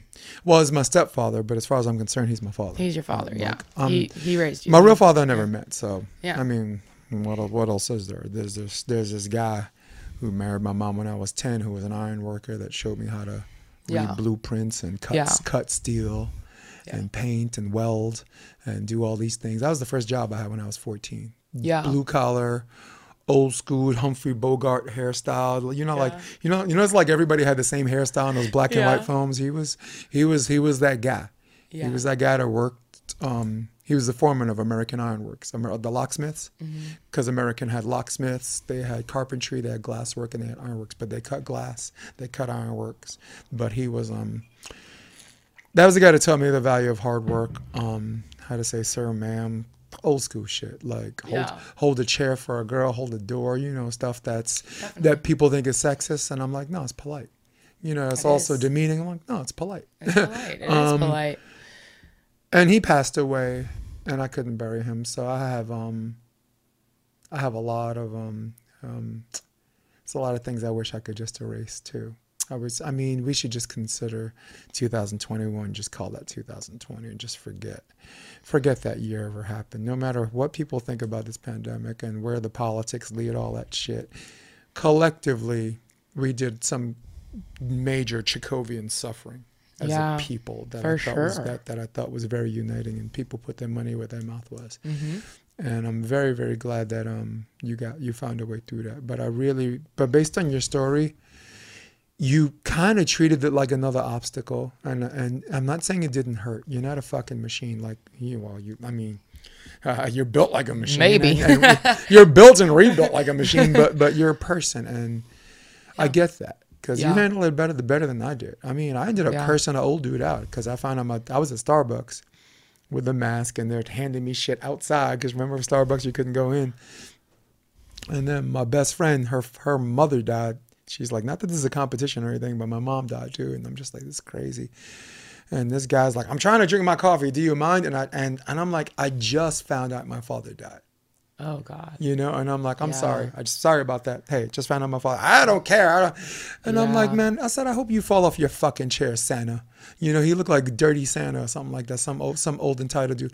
I said, why don't you go F you? Dude, I went off on a dude that one of my weaknesses is proportional response. Yeah. I always give people back 5 times what they give me, and I've never been good at something we call proportional response. Yeah. So, and I feel bad about giving it to that guy, but at the same time, I was a prisoner of the moment. Yeah. No. So. Sometimes we react, and we don't sit and really analyze before we say what we want to say. And sometimes it's good, sometimes it's bad. It just happens. It happens to everyone. Happens to everyone. And I think kind of going back to, talking about 2020, when we found out we got another season, that COVID year, right? 7th year, baby. Famous 7th year. There it is. Right here. What do you know about that? When we got that news, right? It was like, for me, it was like, okay, we've got the same we got the same people, same coaches, same strength and conditioning, same this, same that, same all this stuff. And I think, as much as I was sad, I was also like, this is another opportunity. It might not look exactly the same.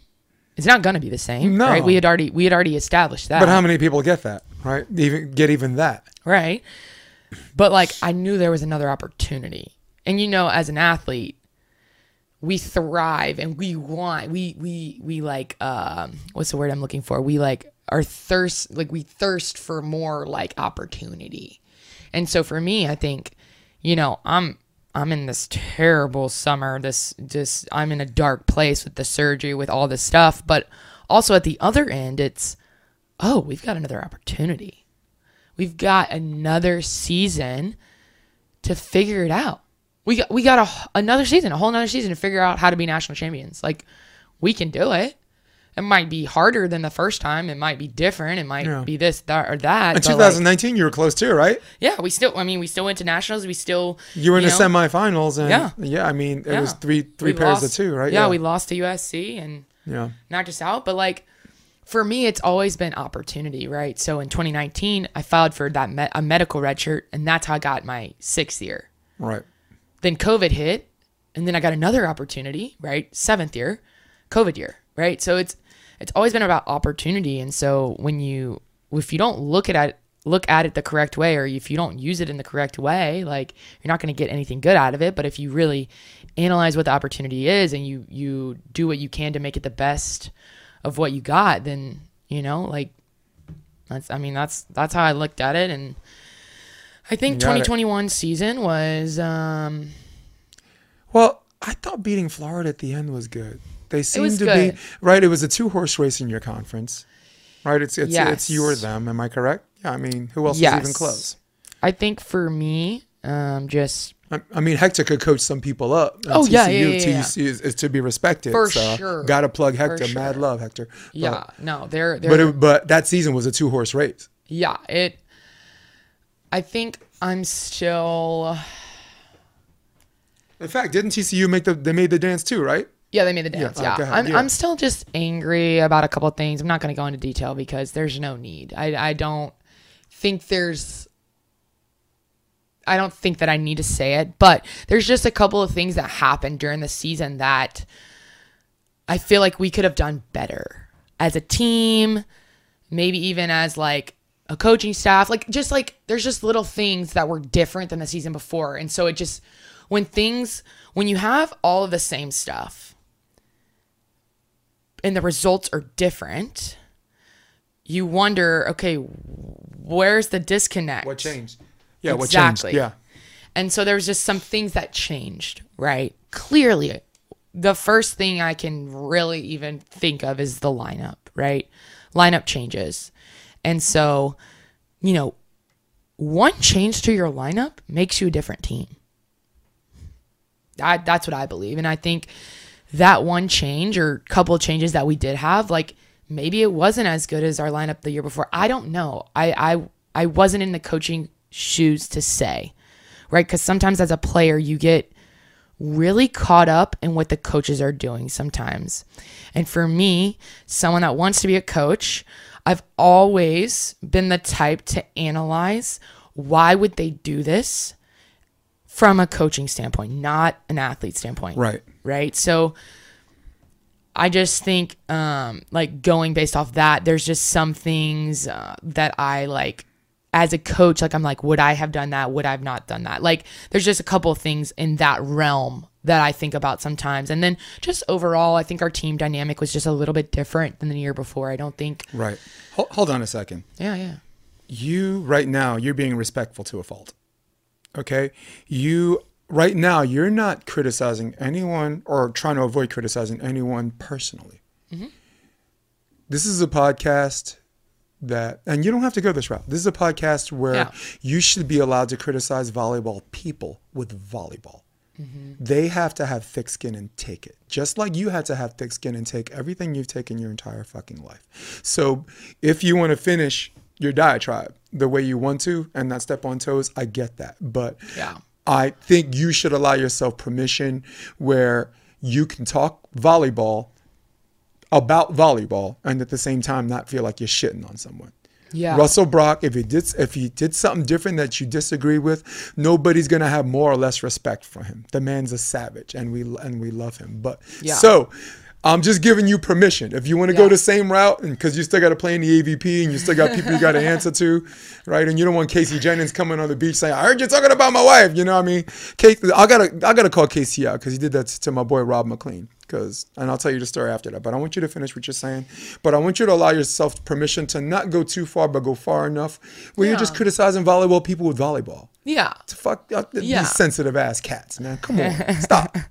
I had to stop you because I felt like you're trying to get to a point and you're dancing like Gregory Hines here. I could tell you were wanting more, but no, don't give me more if that's not where you want to go. But here's what it is.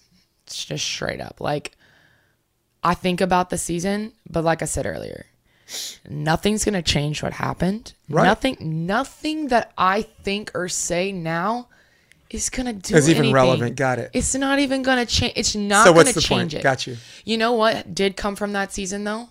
I felt that I was able to mentor some freshmen, right? I have a really good friend now, Ellie Shank. She's at LSU right now. She's a sophomore. She is one of the sweetest people I've ever met. She was 18 years old when she got to college, and I was 24 when we met. And I believe coming out of that season, she was one of my closest friends. It's like 30 in college years. Right? Like, it's just like, yeah, literally grandma, like, over here, need a walker, like, and she's just like, just trusted me and like, just allowed me to be that for her. And I truly respect that, because I think every person that goes through sports and athletics, like, they always need that mentorship, right? You always want someone to look up to. You want someone to be able to talk to. You want someone to get advice from. And like, I feel like I got to do that with her. And I feel like she really grew as a person, as a player, as a freshman just coming in. And I just, that was one of the biggest things that came from that season.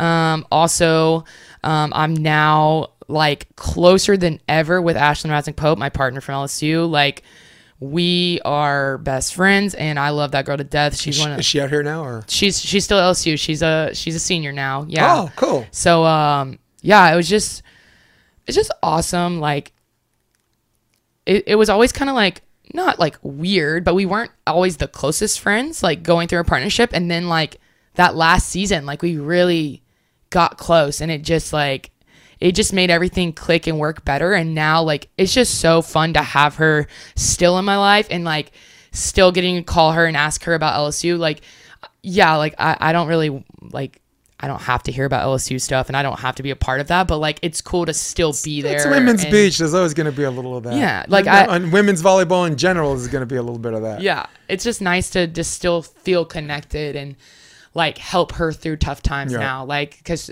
you know, for example, like she's now in the role of the senior, the leader, the person that everyone looks up to. And sometimes that's not where you want to be. Well, right. Sometimes who asked for that? Yeah. Nobody asked for that. Yeah. Like, did Savvy, right? Did she ask for that? No. The only senior having to be the leader, right? Yeah. Like, and I think personally that not everyone's born to be a leader. No. But I think you can learn how to, depending on the person. And you know, I did my master's in leadership and human resources, so I know all about the leadership, the theories, and this and that. And you know, there's not one way to be a leader. No, there's not one way. And so, you know, I think it's something you can learn, but it's not for everyone. And so it's just been fun getting to kind of mentor her through that process, right? Being a leader, what, you know, like she might not necessarily want to be there, but I know that she wants it. And so like just kind of helping her, guide her through that, it's been fun as well. And so, and then also like, you know, I mean, I've got so many teams at LSU.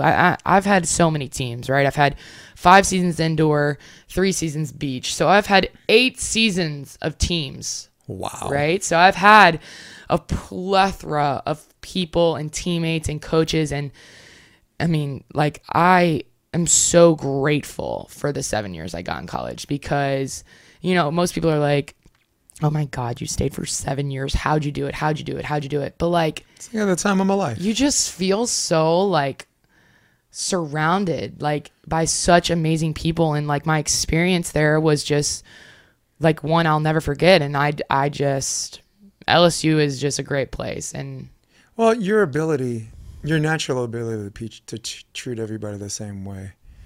Call it upbringing. Call it that's how you're built. Call it that's what you saw the people being, what you aspire to be because you saw a pattern of people like that or whatever. Mm-hmm. It's there, and people appreciate and they see it. And frankly speaking, so do I. Like, again, I'm not a shrink, but I recognize the symptoms. I'm very much like that. I mean, you'd be surprised. Like New Yorkers, they call New Yorkers rude, but you'd be surprised visiting the outer boroughs, Brooklyn, Queens, the Bronx, not Staten Island. That's the worst place I've ever been in my life. That's where people go to die. That's like Lubbock, Texas. Okay, but there's a virtue of just that person. That's a person. I'm a person, and you build off that humanity, and it makes people want to be around you. It makes people want to be around you. Right? Yeah. I'm a returning adult student. I went back to school at Marymount, Manhattan when I was 33 years old. Yeah. Did I feel like I was 15 years late from my prom? Yeah, maybe in the beginning. But I mean, at the end of the day, I'm trying to get a degree and I'm studying theater. It's something I love. Very much like volleyball, where you have to prepare and you have to rehearse and you have a director, and then when the show starts, the director can't even fucking touch you. You know, so there's very, very much. Yeah. In fact, I put volleyball 4 years on the shelf for that. Yeah, that's incredible. I was setting for a nasty ass club team that won nationals twice, Bameso, all Dominican team, for adult, not juniors, because juniors, people, I'm gonna tell you the truth. All right, nobody cares. Nobody cares. When you get to college and you get to the pros, I play for this team or this club team. Oh, we were in gold or whatever. Volleyball is theater and volleyball are the same. When you get to college, nobody cares what high school play you did. Nobody cares you did 40 seconds straight on high school. No, you care, and that's an experience or whatever, and this and that. And it shapes who you are, and you definitely form these bonds and these friendships. A decade later, you look at each other and you remember and you know, because it was the time of your life. Yeah. But for what you're trying to do, no, nobody cares. They only, I mean, as far as, winning and losing, but I love your virtue, and because I recognize it. And I recognize the savvy is very, very much the same. You put on a hard face, but I think it just comes from gritting your teeth from having all this shit stuck in you. Okay, but I agree. But you're an amazing human being, and Thank you. And I don't know if that's how I'm trying to end this podcast. I know we've been on this longer than you expected. No, but that's just how I roll. I love it. I love this. But I want to ask 2 more questions before we break out. So that beating Florida State at the end when it counted, how good did that feel? You lost to them 4 times in the season, including twice in the conference playoffs. I'm a little mad about that still, because at conference, I was exposed to COVID and was not allowed to play in the conference. Oh my God, no! I was not allowed to play in the conference tournament, and so that still sits with me very because meaning it was a contact trace, right? You didn't actually have COVID? Yeah, so my boyfriend had COVID, and I was in contact with him, and I was told if I tested negative 5 times before the tournament, like 5 days in a row, I could play. Yeah, what's the problem? Well, the guidelines in Louisiana were different than in where were they? Alabama. Yeah, Alabama. The guidelines were different. So we consider those places the same out here, right? Yeah. So I didn't get to play in that conference tournament, and I'm not saying if I'd have played we would have won, but when I look back on the experience, I'm like, I feel like we could have won. Right? Me and Ashton were doing really well at that point. We had really good connection going. And Grace Seitz, who stepped in for me, amazing girl. She's a great friend of mine. Love her to death. Kind of similar to the Ellie situation the year before when Grace came in as a freshman. Kind of felt like I had some of that similar stuff going on. And she filled in for me for that tournament, and she did fantastic. It just so happened that I was watching the live streams, and I could tell something was off in the Florida State game, and they were giving a good fight. They were doing really well, and she did something to her knee. She's got some knee stuff going on, some knee pains. But you saw her walking noticeably. Yeah, I could tell something was off. Different. Yeah, something was off. She just wasn't like her. And come to find out, her knee was really bothering her during the game because she did something in warm-ups. And so, there's no excuses. And I mean, yes and no. But I feel like the results could have been different had I got an opportunity to play, or had she not had that little thing with her knee, or, there's a lot of things that could have been changed or happened. But overall, still a little mad about it. But once we got to nationals, beating them for the first time when it actually mattered. Kind of a confirmation bias. Oh my gosh, it was the best feeling. Me and Ashlyn were actually so close to finishing our game. Like, we were so close to being that 13 that won. But it didn't even matter. They rang the school bell? They rang the school bell. It didn't even matter. We ran over to the ones court and we all just oh my God, it was just such a celebration. And just, Florida State's always been a good team. They're still a good team now. I mean, I think they're ranked like 3rd in the preseason polls, and like, I have mad respect for them. They always have good athletes, and they do a really good job. Like, Brooke, she's amazing. Like, I think she's a great coach, and so mad respect for them. But like, but go ahead. just to feel like the success, like, regardless of if we had won or lost the national championship, we finally beat Florida State. So that was like such a great feeling, something we were working towards in our season. So that was something that we did accomplish, and that's something to be like happy about, glad about, it's a good feeling. So for people listening at home, or wherever you are, the way college beach volleyball works, it's basically 5 doubles teams versus 5 doubles teams. So you're basically winning something called a duel. Best 3 out of 5 teams. And each team plays 2 out of 3 sets. And for my volleyball people, thank you for your patience. It's like, we know this, Jason. Shut the fuck up. But so highlighting Gulf Shores. Once one of the duels wins 3 matches, once the 3 out of 5 happens, the other teams that are playing, this is crazy. They just stop. They stop playing. They don't finish the match. It's like you're in the middle of this math test, right? And you get cornered, right? And it's like, do you know the answer to that? Did you do your homework or not? And it's like the bell rings. It's like, gotta go. That's good. That's a great analogy. It is. That was the best analogy. It is the perfect analogy. It is mad appropriate for what the fuck we're talking about right here. I'm trying not to say the F word because I want my kids to share this podcast. I want everyone to share this podcast because I'm having some problems with Facebook. They will. They won't allow me to run ads. They won't allow me to run notifications. So, and I do have a large bunch of people who actively look for new episodes, which is rare, right? Yeah. Look, I'm not Kim Kardashian where all of my videos are just coming out to people who are not subscribed to me. They're just right. I got new butt implants. Someone who doesn't know or care just get the videos there, and I'm like, notification. All right. No, but the video's there, and I'm like, you initially don't care about her or Kanye or Bruce or Caitlyn, but it's there. You're curious. So they got that luxury, and right now, algorithmically blocked from that luxury, at least for now. I'll figure that shit out later. Yeah, but I'm trying not to curse because I want my kids to share this too. I definitely want the parents to share this because that's a great story. Oh yeah, that's a great story. Last question: do you notice that certain players have superpowers? And I asked Savvy some of this question too. Certain players have superpowers playing at different venues.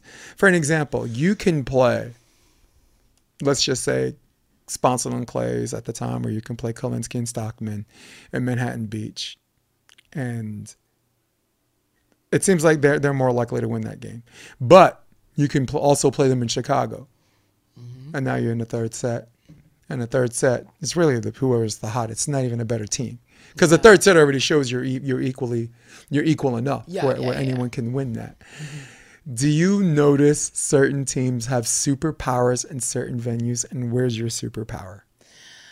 I do believe that. I do think that is true. I mean, home court advantage has always been a thing. It's correlatively true. Correlatively is not even a fucking word, but you know what I'm talking about. Not just I know for kind of going back to the college, kind of college talk, like at LSU, like we had played at some of our best volleyball at our home court. I mean, I'm going to say it. It's the best venue in the country. If somebody has a problem with that, you can go kick rocks. You can contact me. Come see me. Yeah, whatever you want. That's fine. Yeah, don't mess. This girl's built to beat you. Everything there are no weaknesses anymore. She got rebuilt to beat you. Go ahead, little bionic woman. Yeah. So like at LSU, our courts, we have super deep sand, and it's a different type of deep sand, right? You have your friggin' Hermosa Manhattan sand, which is deep, and it's the type of sand that you kind of sink into, right? California sand you kind of sink into. Our sand's like big craters, right? It's like just like big holes. Like it's just so deep and like you don't necessarily sink into it. Why is the middle of the net higher than the sides? Yeah, basically. And so I also like think back to when we played UCLA at home, right? That was magical.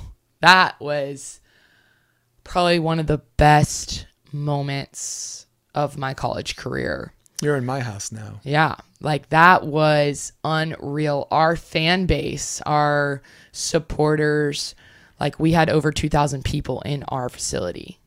That's packed. That's the most we've ever had. Right. Right. That is, we have never felt that type of atmosphere. But to feel that and then beat UCLA, it's electric. Like electric. Like that was like Corey and Weber beating Rafu and Marciniak and Kenner, Coconut Beach. Yep. I called that match. Electric. I'm gonna get permission. I video captured that match because that was my rock star moment. I called center court. Hey. And I want that on my YouTube handle. 100%. I mean, I do believe players have those superpowers. I think there's too much correlation that to suggest it. Yeah. Like Hawaii. We just talked about Hawaii. Yeah, exactly. Look at their win-loss. Forget their beach team. Look at all of their teams. Look at their women's team. Look at their indoor men's team. Mm-hmm. I think they're probably the number 1 seed, if not number 2 or 3. That's crazy. 100%. I love when people are like, oh wow, so you think just playing in this certain place made you beat that team? And I'm like, yes. On a large scale, there's way too much evidence. On a small scale, you just gave you can go to your high school games, home games. LSU beating UCLA. That's a large scale game. New York, there's a place in Harlem called Riverbank State Park. Free volleyball Monday and Wednesday. Yeah. All Dominican. No one in that damn gym speaks English. Yeah. So there's a bunch of courts. It's high level, this and that. So, but it's all fours. Mm-hmm. So I just call it Dominican fours. But I can play 4 short dudes. Yeah. And I could play them 3 times or maybe 4 times the whole night, and I'll lose all 4 times. But anywhere else they'll play me, I can beat that team. And it's so weird because it's like, wow, Jason won. He won regionals. He won a bid. This is not the guy that got smoked on 145th by them short dudes, And I'm like, both are true. Both are true. What do you guys say about that? Yes, I'm that guy that lost to them. I can't say. It's not even legal to say midgets anymore. The little tiny people. I'm just jealous because these guys, skill set wise, it took me years to consciously learn how to do serve, receive. How do I get out of my head and just pass this ball? These guys, those are things where it looks like they're not even worried about. Yeah, I'm worried about giving a good set because I became a setter. Yeah. I was my first 5 years outside hitter, and then straight to setter. Heck yes. But I'm like, is this 4 gonna look good, or is my first hit gonna look good? These are things where I'm like, these dudes are not even like on my level. And they're doing it. And they don't even, and I'm like, you motherfuckers. They don't even care. They're just doing No, I hate you. I hate you and the little short dude next to you. Basically, yes. Yes. And they're like, I hate you too, you tall bastard. I hope Bin Laden flies a plane into your lip. But that was the last question I wanted to ask. And you got any questions you want to ask me? Anything you want to know about me? I don't think nobody cares about me. But if you're curious about it, if you're curious about it, then now's the time to ask. Sure, I'll take over your role. Jason, give us a little background into what all you're doing now in the volleyball world. Well, recently I got sucked back into coaching juniors. Yes. When I promised, I gave my word to God that I wouldn't. Had a falling out at Endless Summer. Deron Forbes personally was still friends. Business, I'm gonna just say what it is. I didn't like the way that was handled. Both of us could have handled that better, but I'm always gonna say on her part more than mine. And Jason Olive, former All-American, Ralph supermodel like Ralph Lauren, Versace, won the first likeness lawsuit against Hawaii because they said he couldn't model and do that, but he took him to court and put it on him. Yeah. He came up. I got an indoor team. I'm like, nah, I'm good. I don't want to do it. Dane Blanton is like, dude, I'm doing LA Beach with Jason Olive or whatever, and I'm like, Jason, I love it. And Dane, I'm cool, and there's no one I respect more than you on so many levels as a player and a coach. Like, he's the only player right now to have an Olympic gold medal, an AVP crown, and an NCAA championship as a player and a coach. No other male player holds that distinction, not even Coach Karai. So telling him no, and I'm like, I feel weird for saying this because this is like turning down sex from like Halle Berry in her prime. It's like, I can't believe I'm saying no, but I have a girlfriend, right? Yeah. I mean, right? Where normally you'd be like, ain't nobody watching. Ain't nobody. So they both came together, and I said yes because I was the only, I mean, there was too much. There was too much star power to say no. So I'm doing that.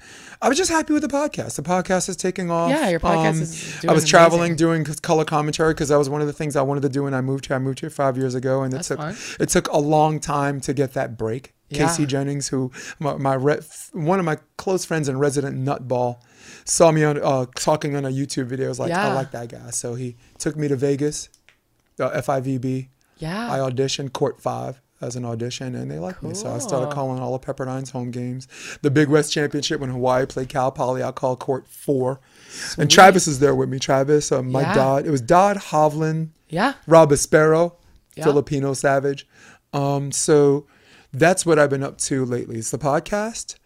I still coach privately, like Jeff Samuels when he's in town. I coach him. Yes, Chris Jeff's Austin, awesome. Chris Austin. I mean, my thing is I coach strong personalities. Personalities which can be toxic, and personalities which are just strong. Like Jeff is not a toxic player. Jeff likes to do things his way that, by the way, works. So right, but right. You think I'm gonna teach Jeff how to jump? No, but I can say you're a pain in the ass. We need to start this way. You know? So I'm coaching privately, coaching club. Cool. And I have a 5-year-old. I like spending time with her sometimes. She's adorable, by the way, everyone. She's the most. I promised to tell a Denari story too, but go ahead. But yeah, but that's what I've been up to. Sweet. That's what I've been up to. That's I moved here 5 years ago. The club was really good in the summer. We led the nation in recruitments per capita, 2018. Cheers to you. I coach indoor boys at Evolution. That was a new program back then, 16s. We were ranked 50th in California, but when we got to nationals, we were 5th in the country. Wow. So a lot of work. Yeah. LMU, the year before, they were 6-13. When I left them, they were 22-14. So everywhere I go, my fingerprints. I think on any coach, any coach should say that the player coming is better coming out than when they were coming in. Any decent coach should say that. But then there are levels where they're this much better, where they're that much better. Yeah. Are you an average mechanic in a room full of Ferraris? Or are you a great mechanic turning Ford Pintos into Tauruses? Yeah. What's your pleasure? So that's been me the last 5 years. For sure. Before that, that's a whole nother episode where if you ever do a podcast, you can interview me because you think your journey is difficult? Try lacing my boots.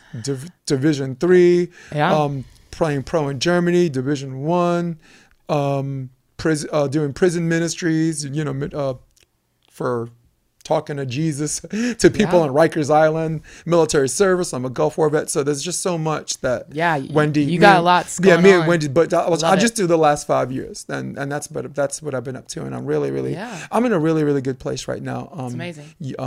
On the surface. Yeah. There's some things psychologically. It's not everybody's business. I'm going to talk about later. Yeah. How's that?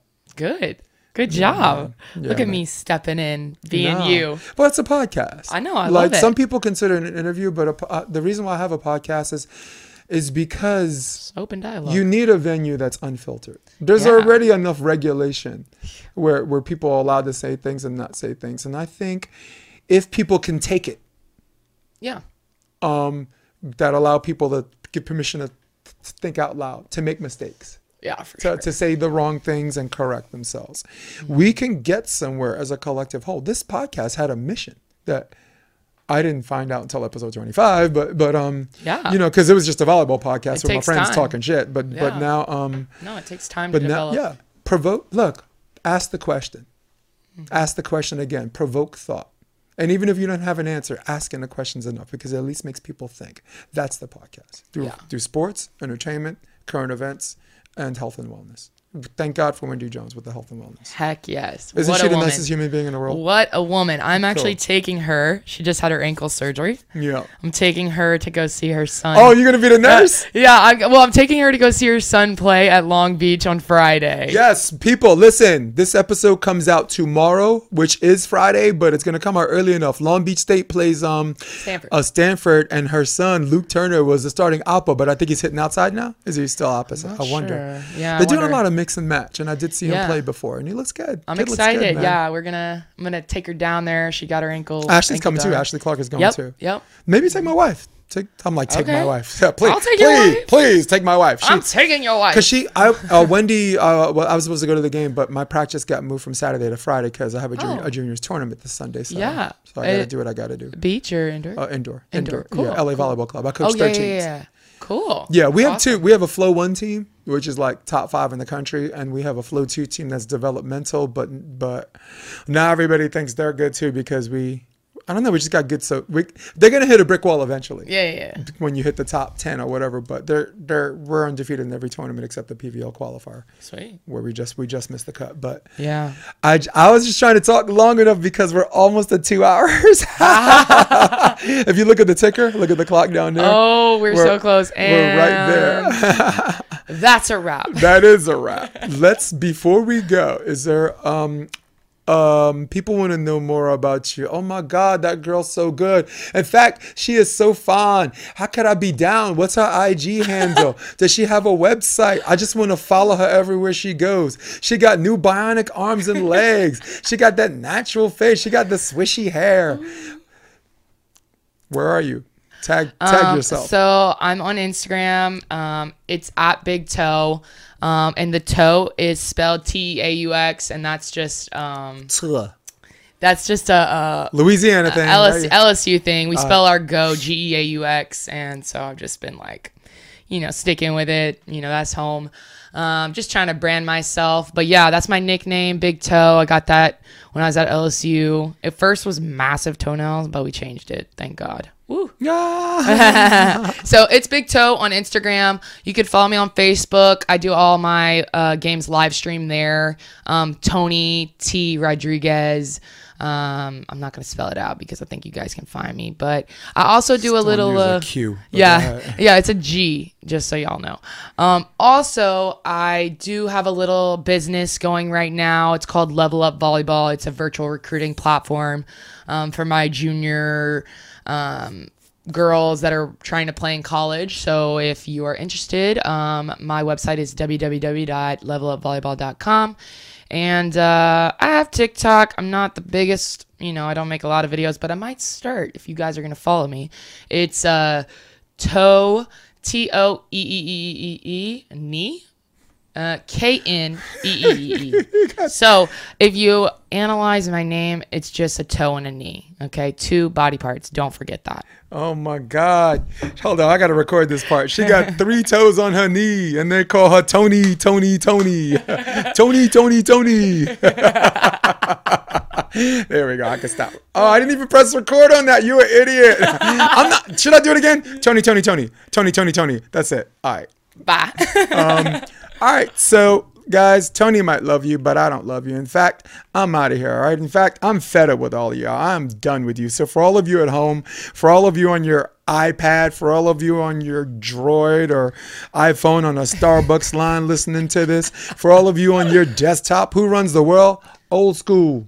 For my girl, Toni Rodriguez, I am Jason DeBillius, and I'm going to hit my music. Stay with me at the end, and we're out. Come check out the Option Podcast on OptionVB.com. It's also available on iTunes and Spotify, and on YouTube under the NY Varsity Sports handle. You're going to love what you hear.